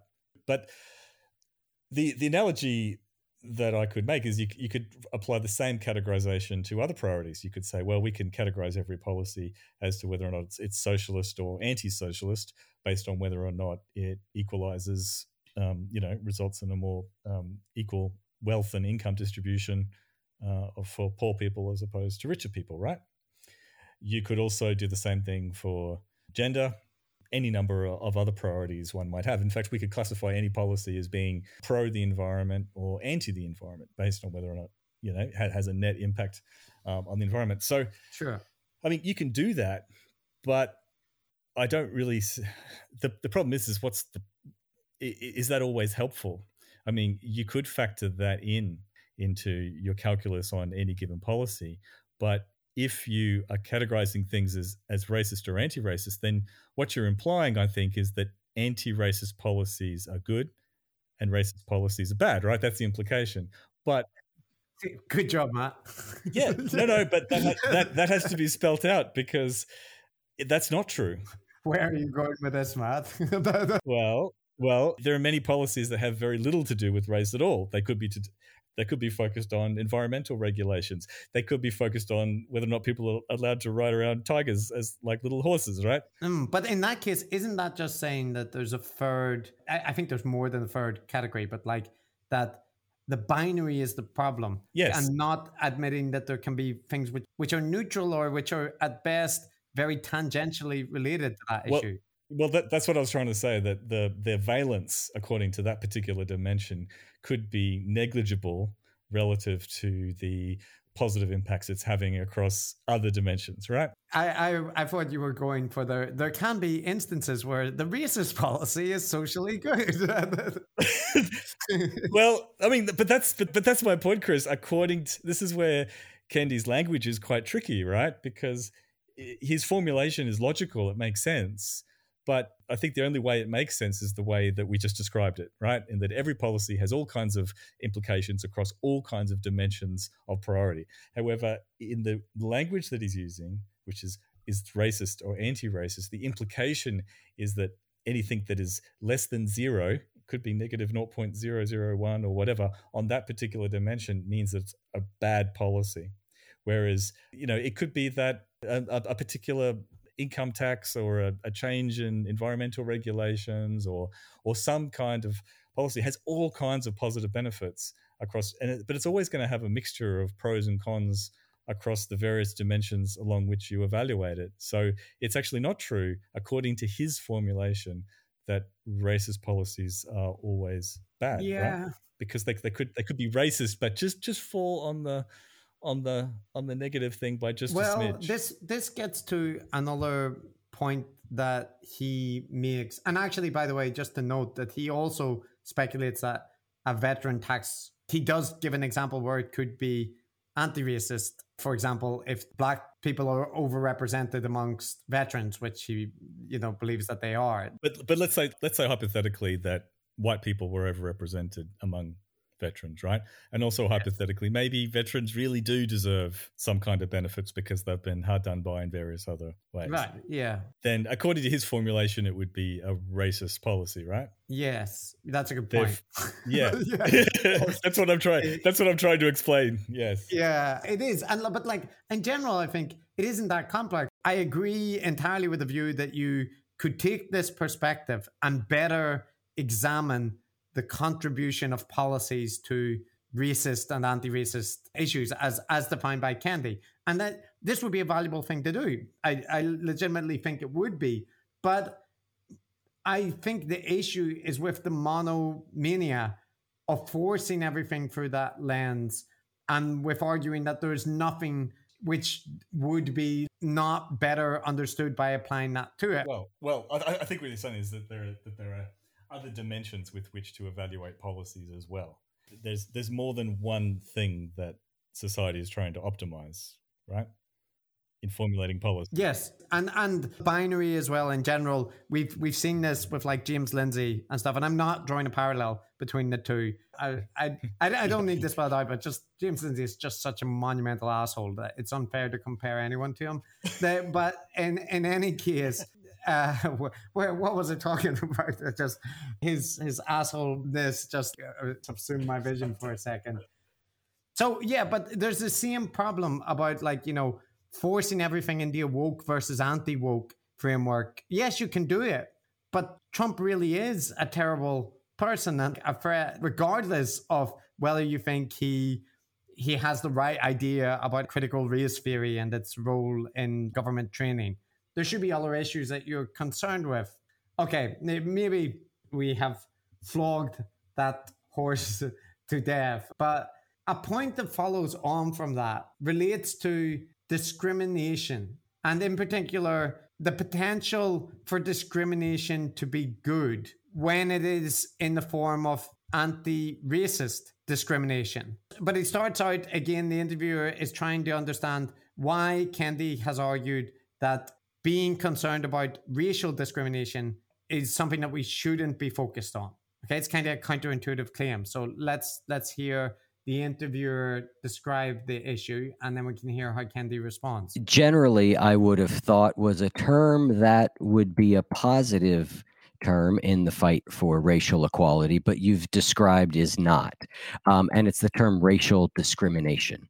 You've said racist power has basically commandeered that term since the 60s. So talk to me about why that term has become something that's not helpful in being anti-racist. Okay, so I think this is a good frame because there's another example that to some extent Kendi is taking positions that appear counterintuitive, like racial discrimination is not something we should be concerned with an anti-racist agenda. And the immediate action thought is why? Surely we do want to oppose that. And here's his answer. Within the actual law, there were language that specify the ways in which, let's say, Black people should or could be discriminated against. And so by the 1960s, when some of those laws were deemed unconstitutional or were disallowed from use, the proposed solution to that was for laws to not have any racial language in them, right? The conception was that laws that have racial language in them discriminate, and then laws that don't apparently are neutral or race neutral. And so that's then what allowed people who oppose affirmative action to make the case that affirmative action policies were a form of discrimination against white people, and thereby they were racist, and thereby they were not allowing America to achieve its goals of equality, and thereby they should be eliminated. So I'm not surprised to hear Kendi take that position, because it's very much along the lines of being supportive of affirmative action and against the idea of being colorblind and totally neutral, which is kind of that sort of liberal standard position. And that's something that people more on the progressive activist side are very much against and in favor of, I guess, active measures, and he's calling it discrimination, in order to equalize outcomes, I suppose, to promote equity amongst racial groups. Well said, man. I said it. There was a good idea there, struggling to get out. Yeah. Well, let me help you along, because I think he does a good job. How about you say it again, but say it. Well, I think he says it better than you or me with some examples. He gives two analogies, and we've talked about the guru way with metaphors and analogies, and I agree with you that Kendi doesn't rely on that so much, like the flowery metaphor. He's not this figure like Eric Weinstein or Jordan Peterson. His analogies are actually helpful, and here's one of them. For instance, you have an under-resourced school, and that school has far and away less resources than, let's say, and it's majority Black, than a majority white school down the road. And you want to go about ensuring that the two schools have a relatively equal amount of resources. And one school is getting, I'm just throwing numbers out there, has a $5 million annual budget, and the other has a $2 million annual budget. You can then, let's up that $2 million annual budget to $5 million. But then folks at that white school will be like, you're discriminating against us because you're not giving us money too. And that's essentially the call of reverse discrimination. So I think this is actually a very popular culture war topic at the minute. The progressive view is that because of historical discrimination, that we do need affirmative discrimination in order to undo the imbalance that exists. And we won't get there by just treating everyone equal, because people are not starting from the same place. And this leads to, Kamala Harris's cartoon, which gets everyone upset, and then talking about whether they're focusing on the outcomes have to be the same and like how much coercion is in it and so on. But I think the way that he presents it here is actually a good illustration, where you're saying there's a school where the funding is less than another school for discriminatory historical reasons or social reasons. And if you go to increase the funding, that people will say, well, why are they getting the funding and not this? It would be fairer to just give everybody the same funding, but that would just recreate the inequalities. But I think in some part, this is a fundamental distinction in the worldview of liberals and conservatives. And of course, there's, other points on the spectrum, but whether the differences are caused by the pre-existing conditions and structural realities, or whether they are the instantiation of differences in ability and merit. And now, when they're tied to racial categories, I think that becomes a very, very controversial topic for a good reason. Yeah. Because, what are you saying there? But more broadly, that is just, in part, it's a distinction between liberals and conservatives. Yeah, I guess so. I always find it's helpful to just take an example that's structurally similar but doesn't involve race. So I can remember a couple of years ago, my daughter received a scholarship like at school, just a little scholarship. There was some little competition involved, a maths competition, and then that paid for her to go to Brisbane, the capital city of our state, spend a week at the university there, and do all of these nice activities and so on. Now that scholarship, it was partly determined on merit. She's good at maths, but it was also targeted specifically at regional areas that had, lower socioeconomic outcomes. People that were, in terms of the geographic area, the geographic category, it was defined as students who were deprived and not as privileged as the people in the city. And so I doubt my daughter would have received the scholarship otherwise. So that's one categorization. And I don't think many people have issues with that. For instance, targeting a particular town or a particular suburb that is, in terrible straits, is really doing badly, and actually spending some money at the state or federal level in order to rectify that situation and help the people there. So I guess it only becomes controversial when those measures are targeted, according to an identity category, and it could be race or it could be gender as well. Am I right? And I guess there are some liberals who would argue that that kind of discrimination is inherently a bad approach, that a better way to target such things would be to target the whatever it is, the scholarship, the extra funding, the extra opportunities, whatever, being targeted at the people who fall below some threshold of need. And it could be defined in terms of economics or geographic areas that are deprived, or however you want to define it. And they would argue that that kind of net would naturally pick up a large proportion of if it was the case that women or say girls were disadvantaged in a particular thing, or non-white people were particularly prone to being economically disadvantaged or go to a underfunded school, then they would argue that measures to fund underfunded schools or poorer areas would naturally pick up those identity categories, so it avoids the discrimination. So I'm personally, I don't have a strong take on it, I guess. I don't have a strong feeling about it. What are your thoughts? Yeah, I don't claim to have. I haven't looked into sociological models of which kind of policies work and don't, and the effects of them. Like, I don't feel well informed enough to have a strong opinion on what works in terms of interventions. But I do agree there's scope for disagreement on the way to alleviate it. That doesn't automatically come down to you're either racist or anti-racist, right? Like, I think there's a broader spectrum. Yeah, I'd actually agree. In fact, I'd put it like this. I'd say I think you could argue for that neutral, identity neutral position that I described, and not be like a horrible, reactionary, heartless person. But on the other hand, you could argue for measures that are targeted, for instance, at Indigenous communities specifically, without being a crazy woke person either. Like, that can make a lot of sense as well. Yeah. So I think it's, I don't think it's a discussion point where one has to draw a sharp line between one side is terrible and the other side of the argument is obviously right. Yeah, I mean, I think it all depends on where you're drawing the lines of the sides.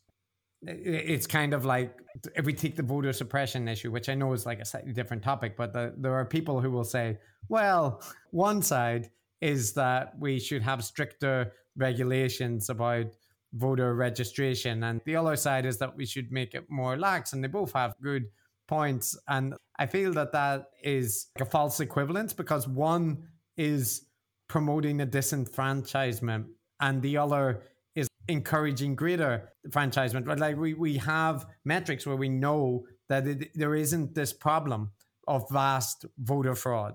And we know conversely that enfranchising people will allow people from minority communities to vote. And now, I'm not saying that there isn't political calculations in there, but it would be wrong to frame that as there's two sides and they both have, legitimate points from my perspective. No, look, I agree with you there, but, important to note the obvious solution to that is to not have these highly restrictive identification requirements across the board, right? Yeah, just everyone votes. Yeah, like essentially an Australian type system, right? Where everyone votes, right? So the solution is Australia. Australia's the best, right? Australia's the best. Just get used to it. But my point is that you actually can solve that problem without actually targeting something specifically at some racial category. Yeah, you just stop doing the stupid policy. Yeah, and implement a policy that makes it easier for everybody to vote.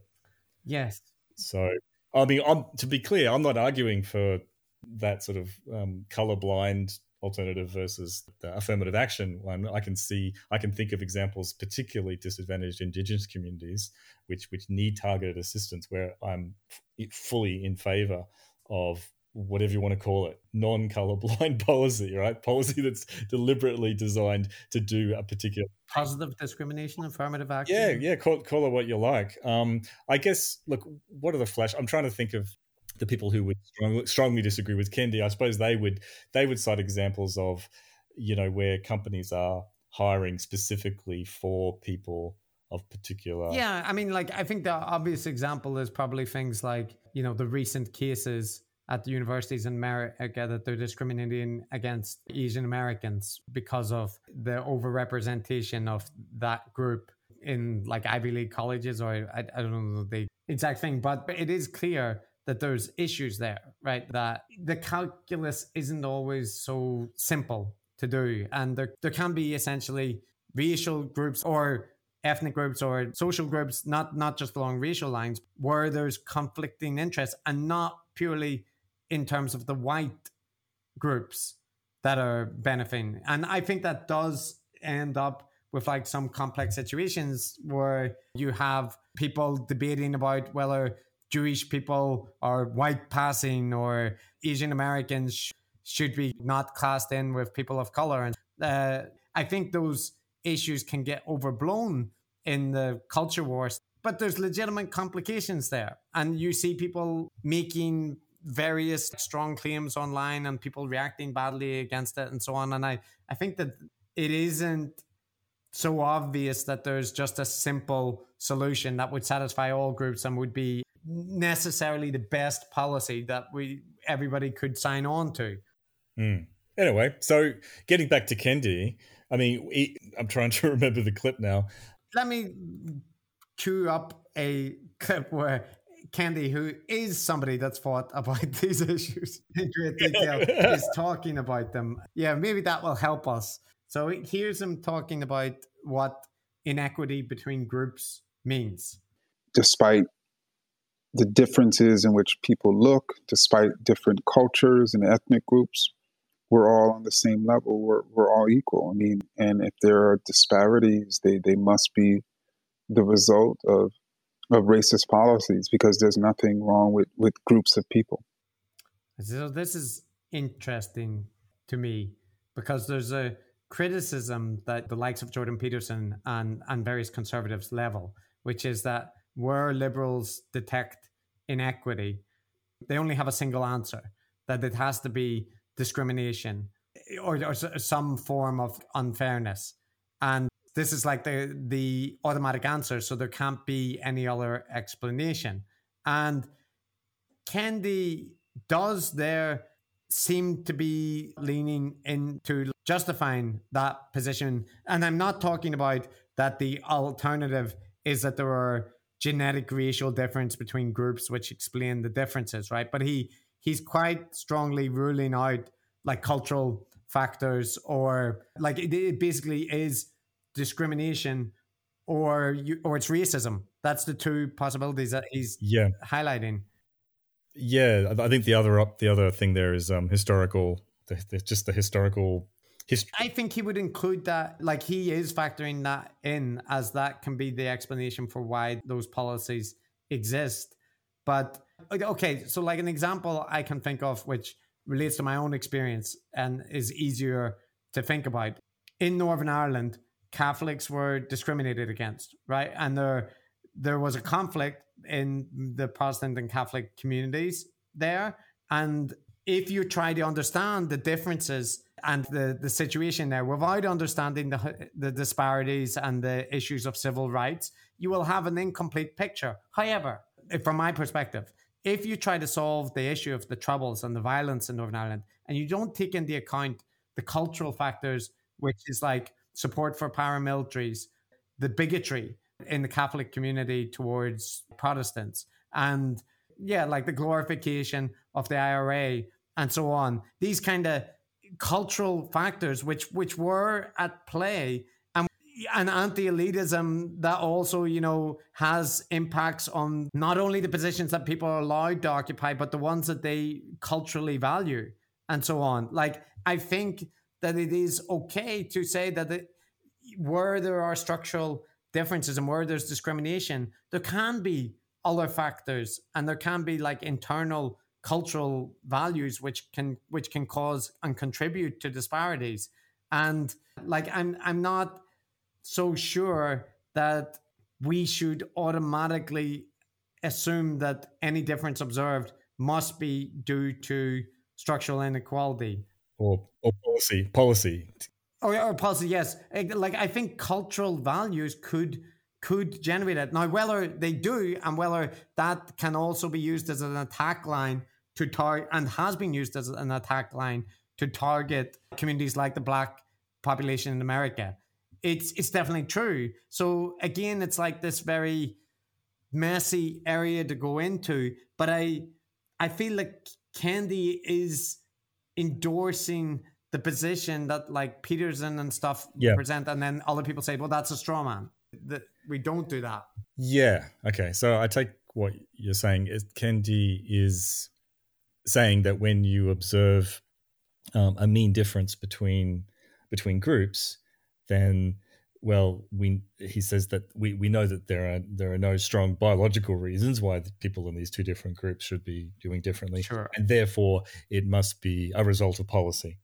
And if I hear what you're saying correctly, you're just pointing out that there are other things that feed into that as well, which aren't policy. It's kind of historical accidents. Even it may not have even been historical policy. I'm thinking of examples in my part of the world too, and I'm thinking again of the area that I live, which is rural Queensland, which is one of the widest areas in Australia.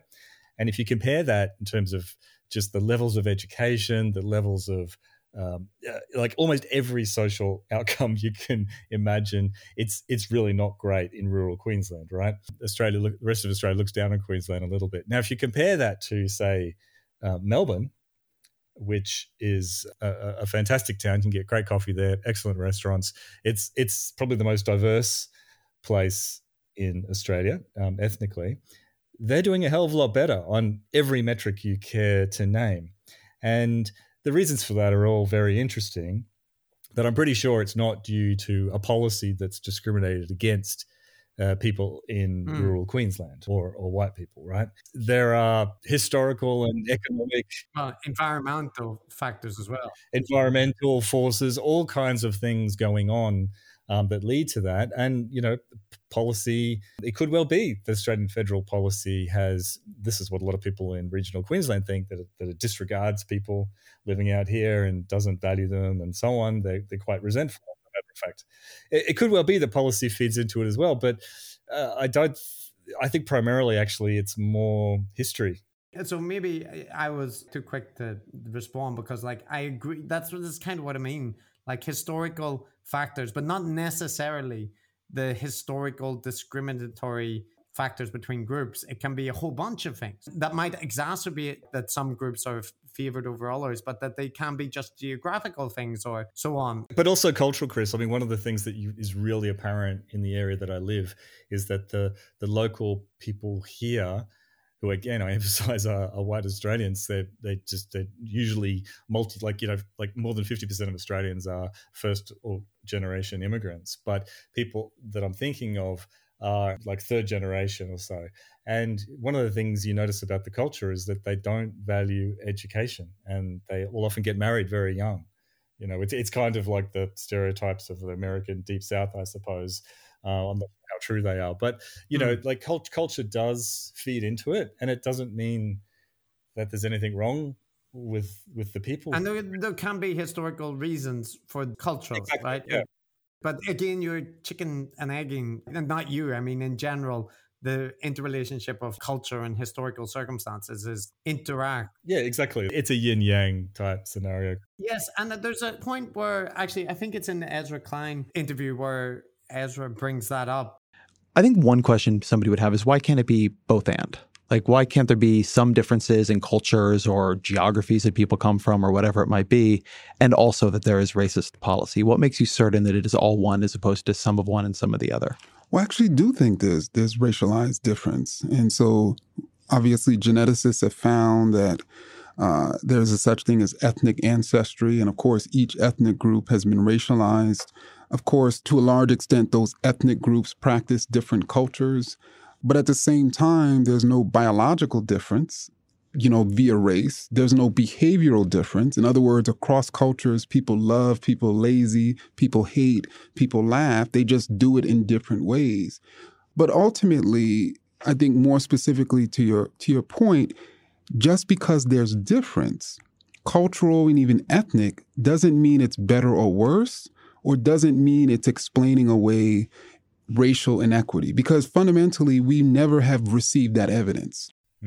Yeah, look, I'm probably putting words in Kendi's mouth here, but I think from his point of view, the things that we were mentioning, history and culture and geography or whatever, they're all still unfair.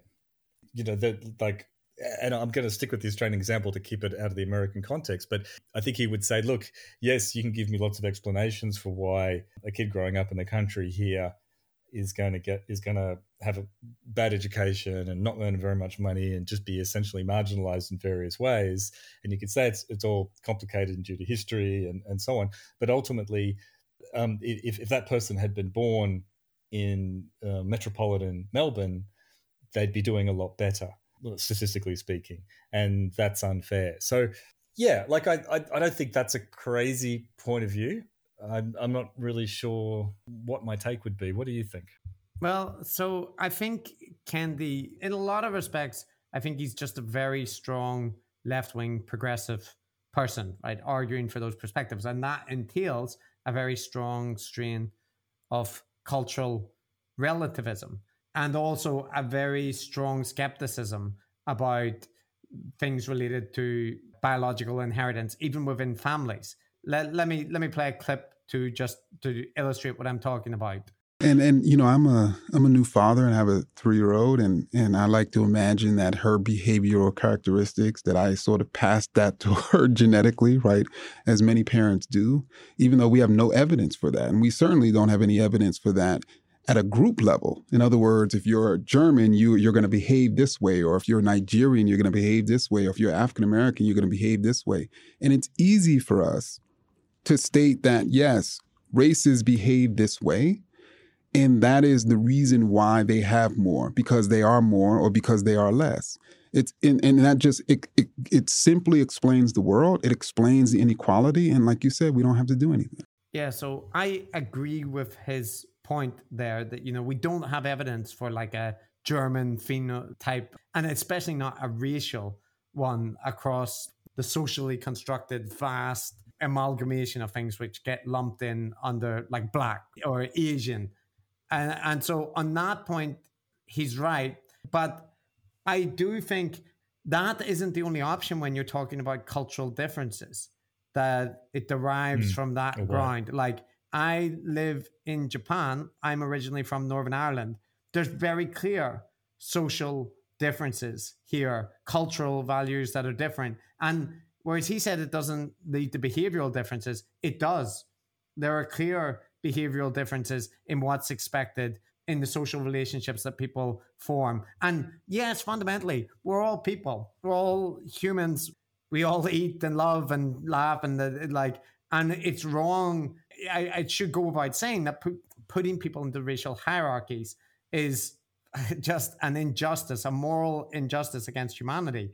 But I think you don't need to do that in order to acknowledge the cultures differ, that the values that they inculcate can be different. And this can lead to like societies which value different things. Like, I don't want to, there's plenty of nice things about Japan, like tons. But for example, the position of women in Japanese society, like on cross-country metrics, looking at gender disparity in the treatment of women, Japan does terrible compared to most developed countries. And that's related to cultural values. And it isn't saying that there's something inherent to like Japanese biologically that they would do that, but not acknowledging that the system, like the cultural system, is different and that it can lead to outcomes which are indeed, yes, worse or better. I think that goes too far into like the extreme of cultural relativism. And I don't think allowing for that entails that you have to bring in essentialized racial differences. Yeah. And I agree with Kendi that there's no evidence at a group or race level of biological differences in behavior. But I think there's a lot of good evidence for at an individual level, in terms of essentially children being somewhat predisposed to be like their parents is pretty strong. But that's kind of tangential to his main point, I think. It's just more illustrative of the point you're making, that he's quite strong blank slatist, I suppose, would be the phrase. Yes, but actually, he does have this part. I find it really interesting because he's often presented as that kind of thing, that he's just focusing on a blank slate approach to human genetics and racial characteristics and stuff. But like, listen to this description of genetic differences between groups and ethnicities and see what you think. Because I thought it's like completely spot on. For the better part of modern era, humans have thought that the races were biologically distinct, that genetically Black people were distinct from white people, and therefore Black people had Black blood and white people had white blood, and there were Black diseases and white diseases. And these genetic distinctions then led to genetic predispositions to behavior, positive and negative. And fundamentally, geneticists have now found, of course, that at a genetic level, we're pretty much the same. But there is genetic variation. And actually, the vast majority of that genetic variation exists in Africa, which means that people in West Africa are actually more genetically similar to people in Western Europe than they are to people in East Africa. So this idea of this sort of genetic Black person just doesn't exist. However, there is ethnic ancestry that are called populations by geneticists that are distinct.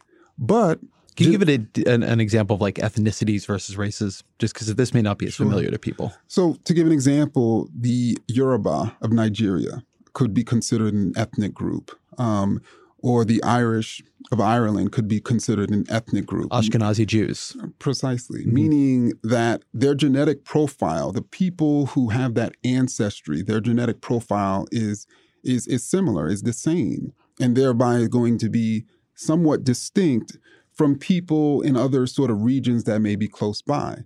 But it's going to be more similar because in a way, you have sort of genetic ranges across the world. So in other words, if your group is close to another group's origin, you're probably going to have a similar genetic makeup. I just felt that's important because the way I see him presented is as if he would deny the reality of like population differences between ethnic groups. Yeah. And he seems completely fine with it. And I think in general, this is a problem that people often have, that they assume when people are talking about race as being a social construct, that it's contradictory to say that there are population differences, and it isn't. Yeah. No, that's a very good point. And probably the kind of mistake that people who are opponents of Kendi would make in just making those assumptions. I guess it was just that it was probably just an offhand comment from him, really, which is that there are no behavioral or correspondences that the individual inherited at all, which is not, yeah. No, so actually there's one last clip, Matt, for this part where Ezra asks him about that and makes the point you did, but you do inherit some things from parents, right? But what I was trying to sort of get at is just because we have similar genetic makeups, what still has not been proven is that a particular sort of ethnic genetic profile has a predisposition to positive or negative behaviors. And that's what people have also sort of began to make a case about when even that evidence doesn't exist. And so what we can imagine is simultaneously biological sameness and ethnic difference, while simultaneously saying that difference only means difference. It doesn't mean anything more than that. Similarly with culture and behavior. We can imagine behavioral sameness. And what that means to me is you take any behavioral trait, and I mentioned a few earlier, laziness, happiness, love, hate, hard work. All of those behavioral traits exist in every culture on earth. They just exude themselves differently. And so that's how we can understand everyone loves. Everyone's the same as a result of love, but people love differently based on different cultures. And we should not be judging how people love in another culture from the way we love in our own.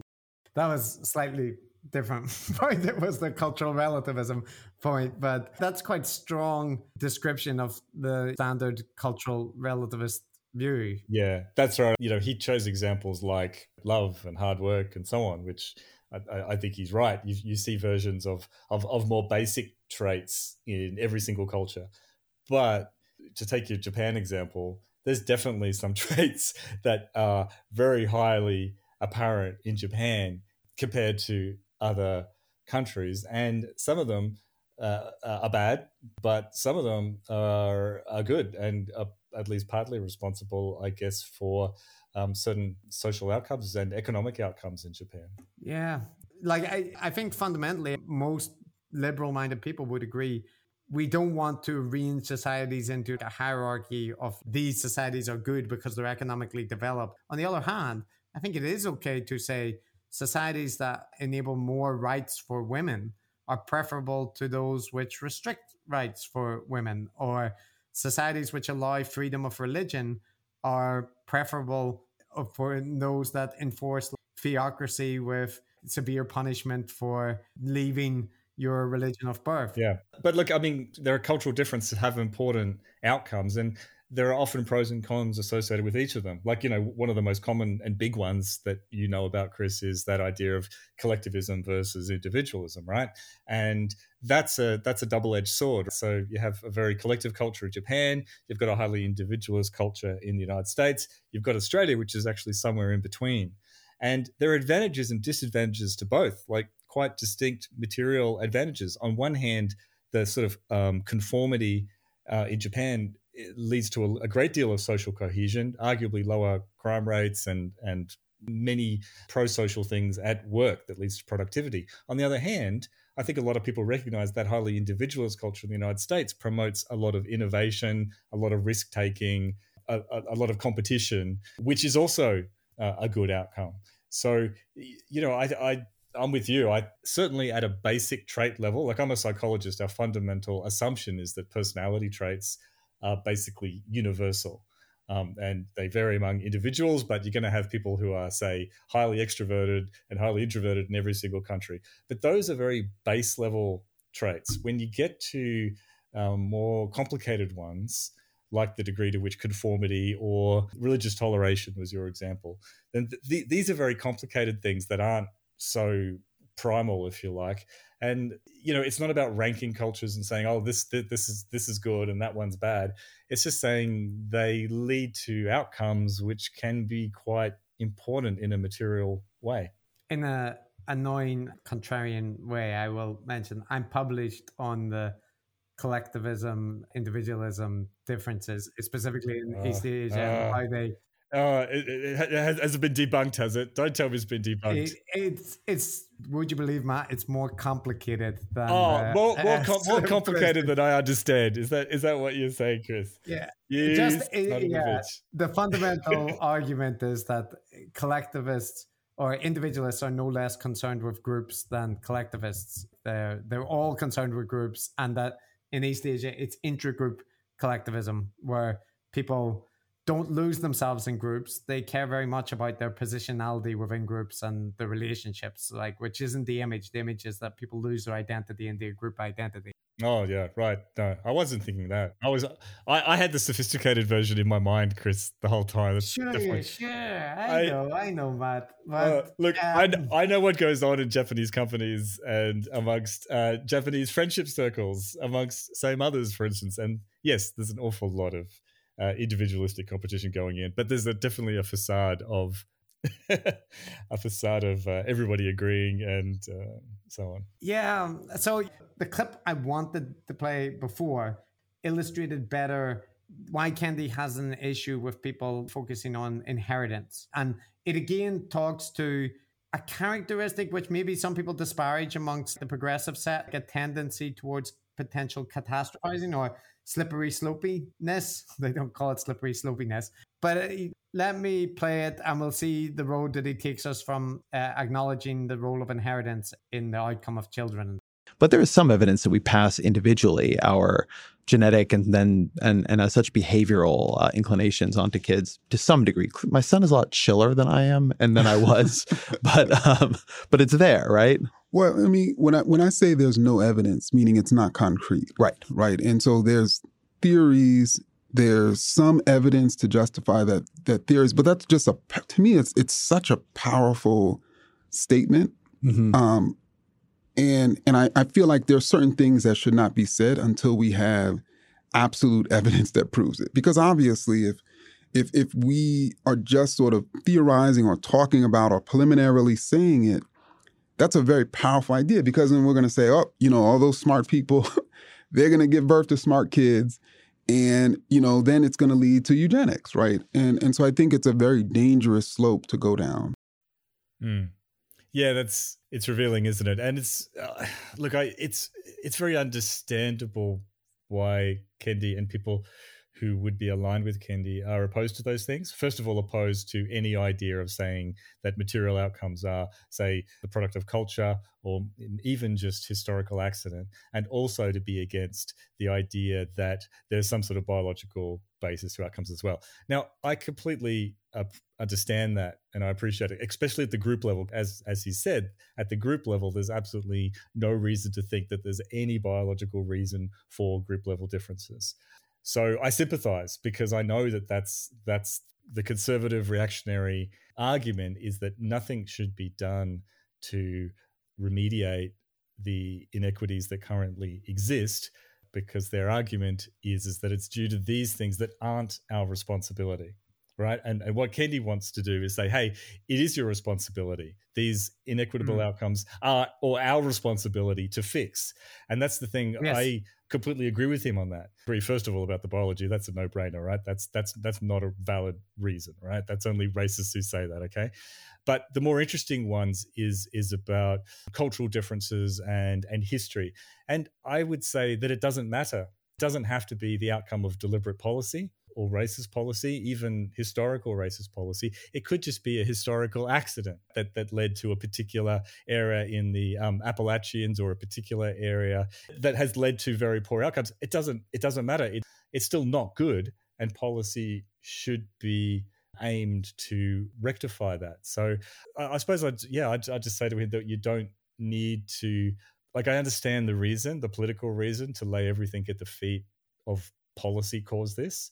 And now in the United States, obviously policy did cause it. Historical policy and present policy absolutely did cause it, and in Australia too, for that matter, to a significant degree, shall we say. He's wanting to disregard other causes of it too, but I would say there's no need to, because it's a good idea to rectify them anyway. Yeah, and look, I'm going to play some clips. Kendi saying things which I've heard you say many times. So this should be music to your ears. For instance, when it comes to violent crime, we know, for instance, that typically in neighborhoods with higher levels of violent crime tend to have higher levels of poverty and unemployment.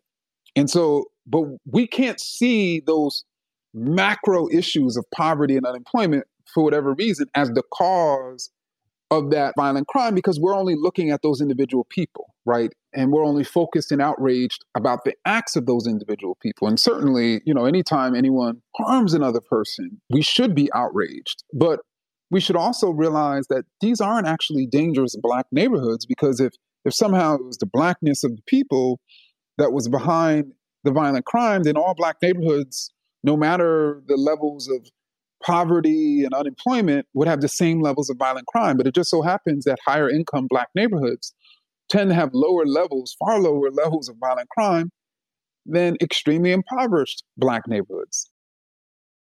So this is pointing out structural factors which are relevant, that poverty and deprivation should be considered and not just like the character failures of the individual. And I think we would both agree with that. And he actually makes the point that he doesn't want to focus on it as purely a racial issue. So this is him talking a little bit more about the same sort of theme.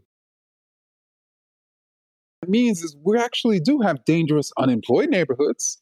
We have dangerous impoverished neighborhoods, but then that changes the calculations in terms of what is the deficiency.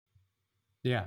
It's not, the solution isn't we need to work out some way to alleviate Black people's genetic inferiority that makes them create these terrible places to live. Like, no, we need systems that are addressing poverty and deprivation. And I don't find much to disagree with there. But it's kind of predictable, right? Because we are liberal people, so that would be the kind of explanation that we would favor on, like there's structural factors and deprivation, and that these should be resolved through policies. So are we just saying that the liberal thing is right? Yeah. Well, yeah, I think it's self-evidently true what he's saying, that when you look at, say, high levels of crime or high levels of social dysfunction generally, there could well be a correlation with race, but it's not the race that's the problem. It's not the skin color that's causing it. It's a combination of historical policies, present policies, and even things that we were referring to, the impact of culture and subculture. To a large degree, those things are downstream of history. I'd say 100% they are fully downstream of history, right? A history that's been affected by policy along the way.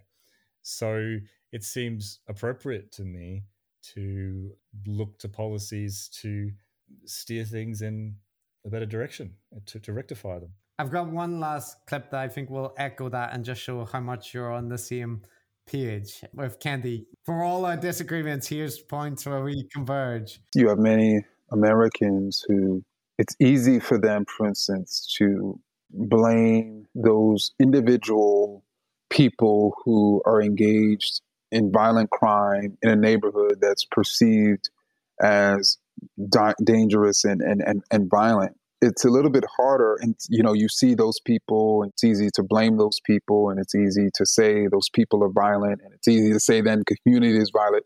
It's much harder to take a step back and start to think about, okay, what potential policies are affecting that community that could be leading to those higher levels of violent crime.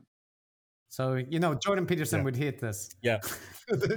Yeah. Look, as you say, Chris, when viewed from, I guess, the right angle, then I am so on board with Kendi. It's not funny. And I think you probably are too. And if I've got a bit of a hot take here, which is, it seems to me, at least part of the reason why people like Kendi is so controversial in the United States is that in the United States, they really have an abhorrence of the idea that anything apart from your individual gumption and stick-to-itness and moral character determines what happens in your life, right? It's particularly strong on the right wing, on conservatives, but even liberals too tend to favor a kind of an individualistic way of thinking about things, and even in addressing injustice, often there's this kind of return to sort of things at an individual level. But for someone like me, that seems thoroughly mistaken, to that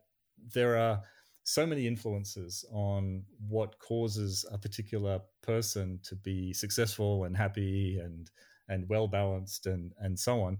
And it's got an awful lot to do with the how lucky you were in terms of how well off the family was that you were born into, the environment that you grew up in, your friendship networks, all of these things, they all feed in to affect how your life turns out. And I think Americans just don't like to think about their own destiny being the outcome of these bigger forces. So through a particular lens, Kendi isn't talking about race at all, you know. No, that's a hot take. Okay. I mean, okay, stick with me. Okay, on one level, yes, he is talking about race, Chris. But on a deeper level, I mean, he's talking about disadvantaged neighborhoods, you know what I mean? And all kinds of other deprivations that can affect everybody to one degree or another, right? Or people are free of them to one degree or another.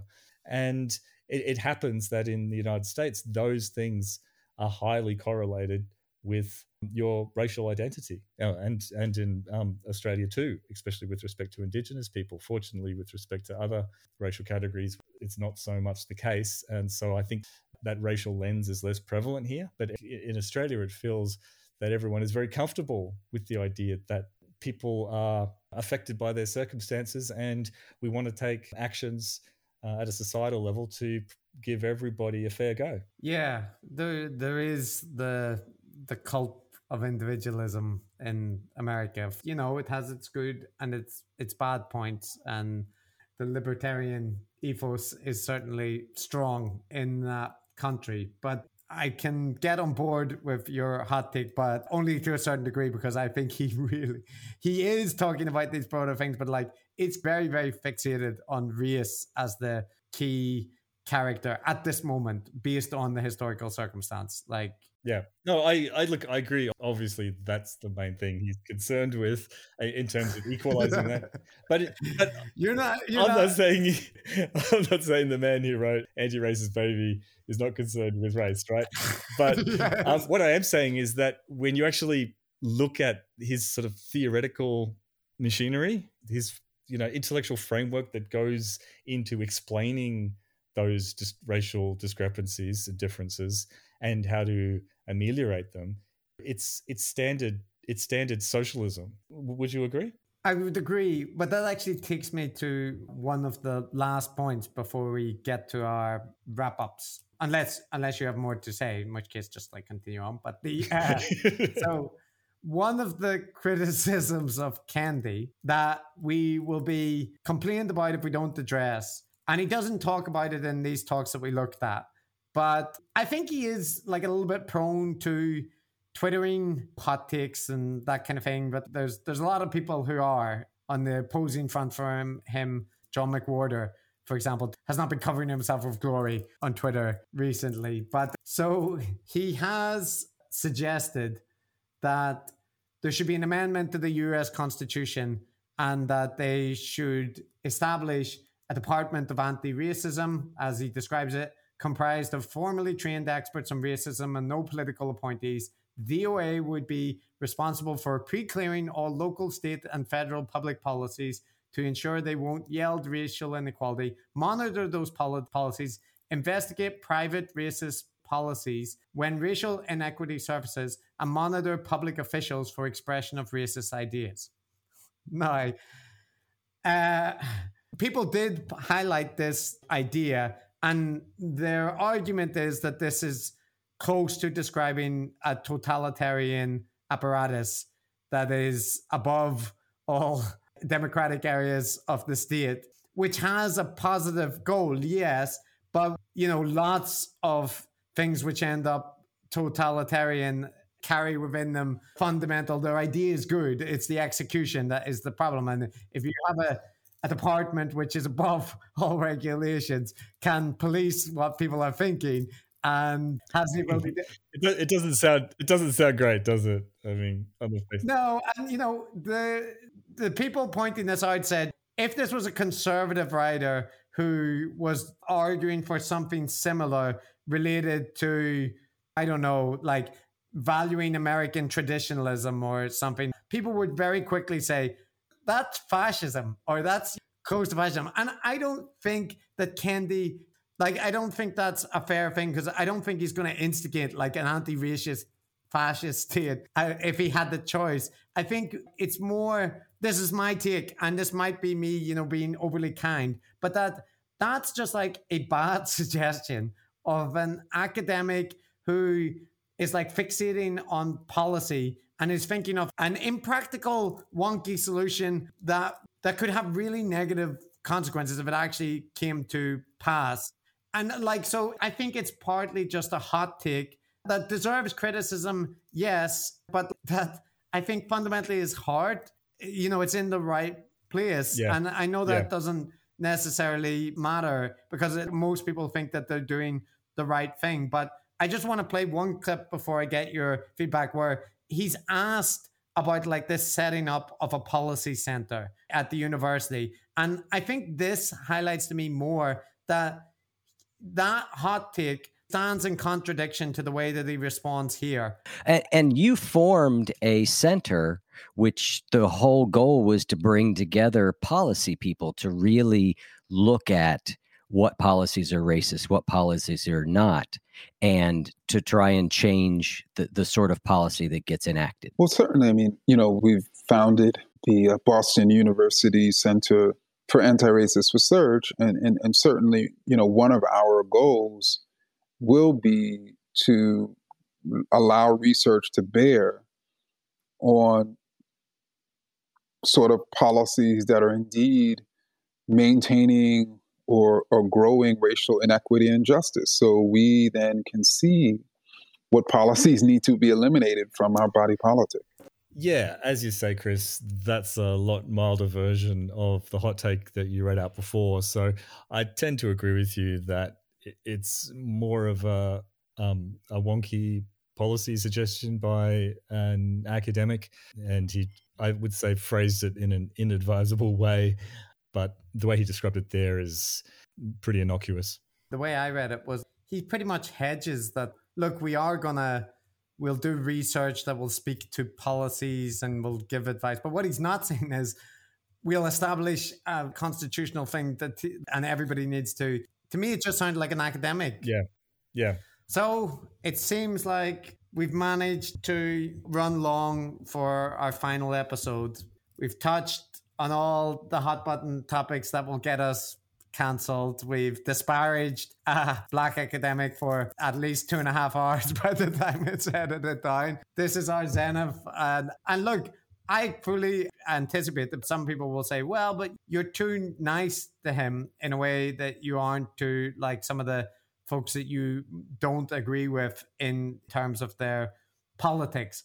And to that, I would say that's probably true to some extent. But I think we did highlight that, you know, my issues with him primarily are that he's applying these bespoke definitions and occasionally offering hot takes, but that actually the way he talks in general, it isn't like a super hyperbolic way. It's just applying his definitions. And it speaks to me as an academic as something that I've seen many times. And I sometimes strongly disagree with academics when they're using, you know, definitions that I don't agree with. But I think that it would be wrong to present him as like, well, this is the liberal version of Scott Adams or the liberal version of an Eric Weinstein. No, he doesn't strike me as super grandiose or like fundamentally sinister.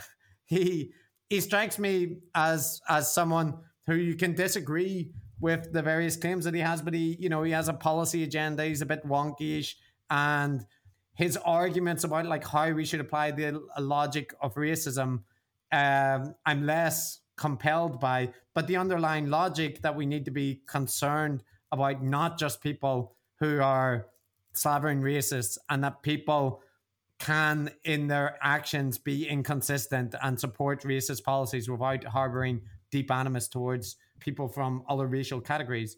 Yeah, that's all good. So like, I think it's fine for us to cover as a guru.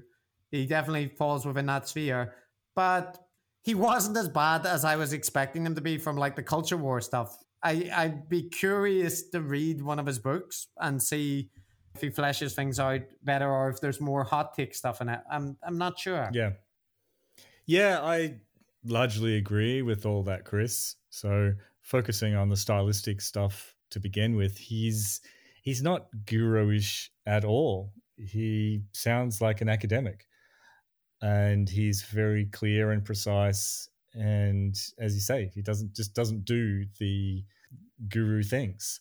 If you disagree with him, then it's because you disagree with him. It's not because he's, spinning things out of whole cloth. He's got a particular, he's advocating for a particular position, and he explains himself very clearly. We criticized a few things, and I want to revisit them before I get to the sort of final degree to which I agree with him or not, because I think it's helpful, because I think he does make some mistakes in some of that logic. So part of it is to do with the definitions, as you said. I don't mind those definitions as far as they go, but the problem is that because the label of racist and racism has got such a strong valence, it's up there with child molesting, frankly, in terms of the kinds of emotions that arise from it. To use such a bland description of racism and then rely on that is confusing to the public discourse, and probably contributes to the really quite nonsensical culture wars stuff that goes on. So that would have been best avoided. I guess my other criticism is that he implicitly does work in a categorical kind of way. So, in classifying behaviors or policies as racist or anti-racist, it just flattens the differing degrees. And as we talked about, there are some policies that are going to be virtually neutral in terms of to the degree to which they contribute towards or fight against racial equality. And that's okay. And that goes along with my other issue, which is that he's kind of like a single issue person. And there's nothing wrong with that. There's a lot of people who are single issues. You can talk to environmentalists, for instance, who are absolutely focused on environmental issues. All they care about is fixing the environment, something that I'm personally very passionate about and very sympathetic to. But, that is a unidimensional focus. And there are other things apart from the environment that are important. And just like there are other things apart from racial equality that are important. It doesn't mean that those things aren't important. It just means that there are other things that are important too. So when you talk about categorizing things as racist or anti-racist, implicit in that is the idea that anti-racist policies are always good and racist policies are always bad. Whereas just like with environmental issues or income inequality or health and well-being, it's multidimensional. We're trying to optimize things for people in a multidimensional way. So there are we can have other focuses as well. So those aside, I don't mind where he's coming from at all. I quite like it, even though his definition of racism as being about policies and being about behaviors can be confusing to the discourse. It's actually, on a purely academic level, very helpful, I think, because that's the stuff that actually matters. You don't really care about what's going on in the heart of hearts of some random person. It's if they say and do stuff that is hurtful or just annoying. In the case of that old guy and his stupid joke, that's the problem. And in terms of policies, yes, it doesn't really matter what the intention is. What matters is how much it works. It doesn't matter if your policy intends to reduce carbon emissions. What matters is whether or not it does. So I'm actually okay with an awful lot, or more than okay. I like a lot of his logic. And although he does have that laser-like focus on reducing racial inequality, which is very understandable, when you tease apart where he's coming from theoretically, he's really not focused on race. He's focused on those environmental and social and even cultural and historical determinants of people's health and well-being, their economic well-being as well, and saying that, hey, I don't really care how downstream it is, the degree to which it came about through some policy that from 100 years ago, or whether it came about through some policy of 10 years ago. He's saying we should operate from the heuristic that large discrepancies between racial groups is not really okay. It's not really excusable. And the sort of right-wing arguments or explanations for it, which is, it's these people deserve to be worse off because there's something wrong with them, either biologically or culturally or whatever, is simply wrong. First of all, there's no evidence, as he says, that it could have anything to do with biology, so that knocks that one off. The other one, that it's cultural, to the extent that exists, is often largely downstream of historical policy. So I don't think of myself as being in favor of, for want of a better phrase, identity politics or being woke at all. I just look at these things from a liberal and slightly socialist kind of frame, and just from that frame, he's not wrong. He's not wrong at all. So, little picture, I have lots of quibbles with his, or not, a few quibbles with his logical decisions. I think he could fix a few of those things. I think he's not guru-like at all. He explains himself very well and very clearly, which makes it a lot easier to identify those points of disagreement. Thank you very much, Ibrahim X. Kendi. That was helpful. And on a big picture level, I think I'm on board. Like you, Chris, I didn't expect to be on board. I expected to hear like Twitter culture war slogans.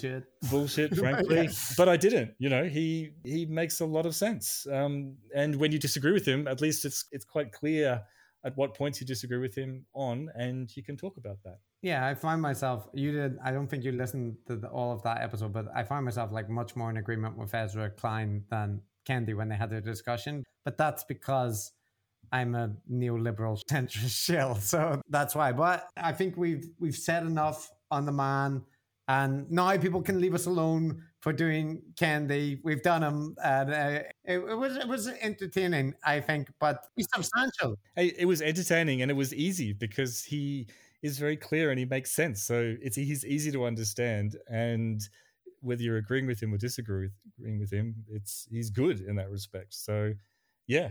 Yeah, and it's all the more shocking because he's black. Sorry. I might cut that. That's a joke, right? I know that's a joke. It's a good joke. It's a very good joke. Is it a good joke? It is. You should end on that. You should end on that, and then that's it. Nothing else. Yeah, I don't have the balls for that, but I might keep it in. But we have some last things to do, Matt, before I let you escape to the outback in your luxury gay communism. Mm-hmm. Can't wait to gay it up out here in the outback. I hope people get all these references. I'm just like making myself sound terrible. But so before that, though, we have a little thing that we usually do before we end. So one thing is reviews, Matt. And I'm not going to keep you long because these are short reviews, but I quite enjoyed these two. We ask people to send in reviews. They send in reviews. They're often funny. And I've got two amusing ones. Can't wait. So one says, My Review, that's the title, by Flax Hardley.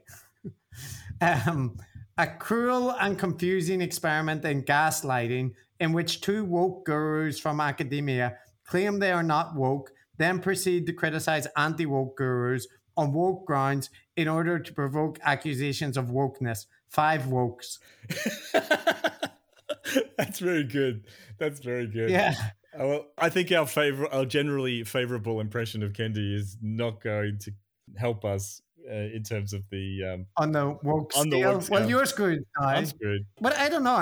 It's all very confusing as to who sees me as woke and anti-woke. When I was blocked by Liam, it was easy, right? Like I was blocked by Liam, blocked by Stefan Molyneux and Mike Cernovich. I'm the perfect centrist, kind of annoying progressives and far right people. But now I'm back in the Liam sphere, at least until this episode airs. So. Where do I go from here, Matt? But review number 2, a review from a Zoomer. What's a Zoomer? But he uses Zoom? No. Okay. They're a generation. It's a generational thing, yeah? The people in the... Are they? There's Generation Z. This is a review from Generation Z. That's it. Generation Z, yes. Like Generation Z, they like to be concise and it's just a short thing. Yeah. This is delivered by Professor Numena, and they say fair and balanced for two bourgeois neolibs. So there we go. We have the wokey woke and the second category that we belong to, bourgeois neoliberal. Yes. Well, as we discussed earlier, that's a label I have to accept. I am bourgeois. My daddy has a yacht, so there's no way to avoid being called bourgeois when that's the My case. daddy does not have a yacht, but actually we do have boats. Oh well, we do have boats, but these are these are Irish boats. They're not your luxury yachts. These are like from blood, sweat, and tears, and like shampoo bottles. Okay. Oh, well, I mean, okay. So let me just check. Does your boat have air conditioning? Why? No. What country? Okay. Like Ireland has the air conditioner ever been used in Ireland? Well, yeah. At least we do have summers sometimes. We did have, but yeah, that reveals your privilege, Matt. Your heat privilege. I'm leaning into the privilege. You're leaning into the racism. I'm leaning into the privilege. No, that's not a fair framing of things. Oh, look, yeah, Matt, we forgot to throw out. No, we did. We threw out loads of disclaimers at the start, but we wanted to say, of course, we could be wrong. We only partially know things and blah, blah, blah, blah, blah. Like this works, right? And we say, by the way, we were very fair. Yeah. We should also do that because, these magic spells of just saying, it's quite impressive how good we were at dealing with all the arguments fairly and without strawmanning anything. It's impressive. Yeah, I was impressed by how open-minded you were, and I could tell that you were of me as well. I was. It's good that you could tell that. Now that that's out of the way, you got that done. We've picked up the techniques masterfully from the gurus, I have to say. And look, you're getting a little rare treat at the end. Usually we're pretty quick. We're tired. We're like, bye-bye. And it's still going to be quick because Matt is tired and I am tired. I'm very tired. But we need to say thank you to our patrons who, not now because we're too tired, but they will soon receive the Gurometer scores where we take candy and score them in a little short video, that we post up on the Patreon. So should you wish to see that kind of thing, hear the Gurometer breakdown, join the Patreon. And you can be like Matt Carl, who is a conspiracy hypothesizer. Yeah. Thank you, Matt Carl. Thank you, Matt Carl. Every great idea starts with a minority of one. We are not going to advance conspiracy theories. We will advance conspiracy hypotheses. And next, we need to thank Kim Hendig, who is a revolutionary genius. Kim. Well done, Kim. Maybe you can spit out that hydrogenated thinking and let yourself feed off of your own thinking. What you really are is an unbelievable thinker and researcher, a thinker that the world doesn't know. Yes, a thinker the world doesn't know. I'm very sorry for that, but they will. They will. Just give it time. And Evan. My man Evan is Justin's first name. So Evan. Oh, that Evan. Yeah, that Evan. You know yes. Evan. He's Evsies. He's always hypothesizing conspiracies. That's his problem, Matt. But apart from that, he's a good bloke. Yeah, he's all right. He's all right. Good job, Evan. Every great idea starts with a minority of one. We are not going to advance conspiracy theories. We will advance conspiracy hypotheses. Now, in a derivative fashion, Matt, the last one for this week, M. Jason, unlike the other conspiracy hypothesizers, he follows in the wake. We've already had that sound played 2 times and here it is again. I'm sorry, M. Jason, but yeah, you're the last conspiracy hypothesizer. But he's still unique and special. That's the important thing. He is. He's a minority of one. Every great idea starts with a minority of one. We are not going to advance conspiracy theories. We will advance conspiracy hypotheses. All right. So there we have it. Our lovely patrons, thank you very much. And you can be like them too by joining. But the very last thing, Matt, the thing that you get before we go is we usually say who the next guru is. Now, we didn't decide this at all, although we have now got a document with loads of suggestions, and we have a bunch of emails. Mm. I feel our reward for a job well done will be that we can just decide here who will do. Now, I'm going to make a suggestion based on your recent Freudian slips. I have a feeling you want to cover Gad Saad. Is that an inaccurate feeling, or is that true? Oh, yeah, no, that is true. I would like to cover Gad Saad.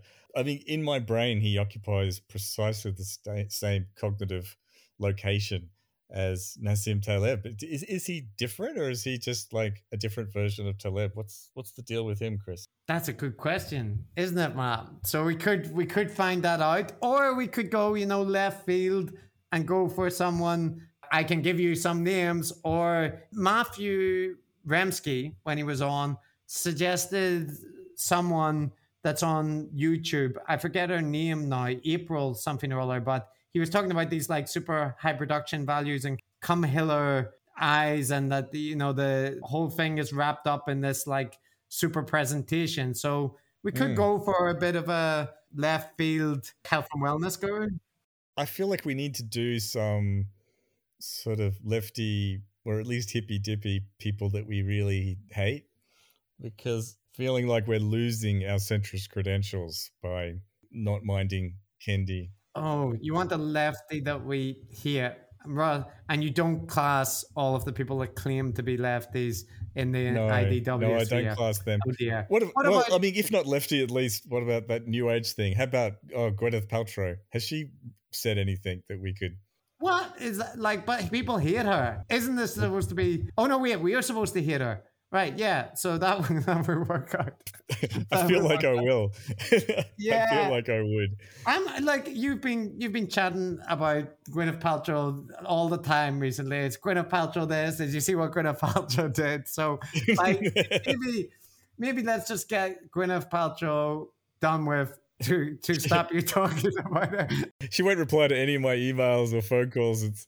That's really annoying. I've no idea what kind of content she produces that will be able to do this, but she's a guru. She's online. She's a woman. Let's do it. She's a lefty. Let's do it, Matt. Let's just fucking do it. Let's fucking do it. All right.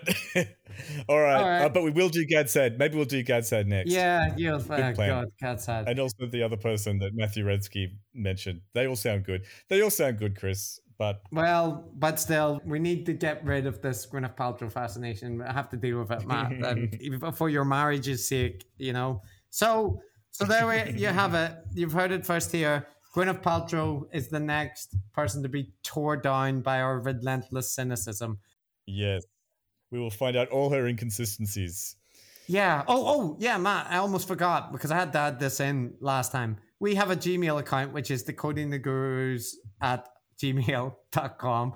We have a Twitter account, which is GurusPod on Twitter. And you are on Twitter at Arthur C. Dent, and I'm on Twitter at C_Kavanagh. If you send us reviews and stuff like that, that's all appreciated, or abuse, whatever you want to do. And that is a thing. So the last thing I wanted to say, Matt, is just, grovel at the feet of your muscle master. Oh, that sounds good. That's my new sign off. Yeah. That's my new sign off. Yeah. That's disquieting, but I like it. Yeah. Well, there we go. All right. There we go. No explanation for it. Just gonna leave that hanging out there. No, go listen to the Matthew Remski interview should you wish to understand the context. There we go. Podcasts always have inside joke, Matt. This is normal. Good. Okay. As long as we're being normal. Well, over and out from me then. All right.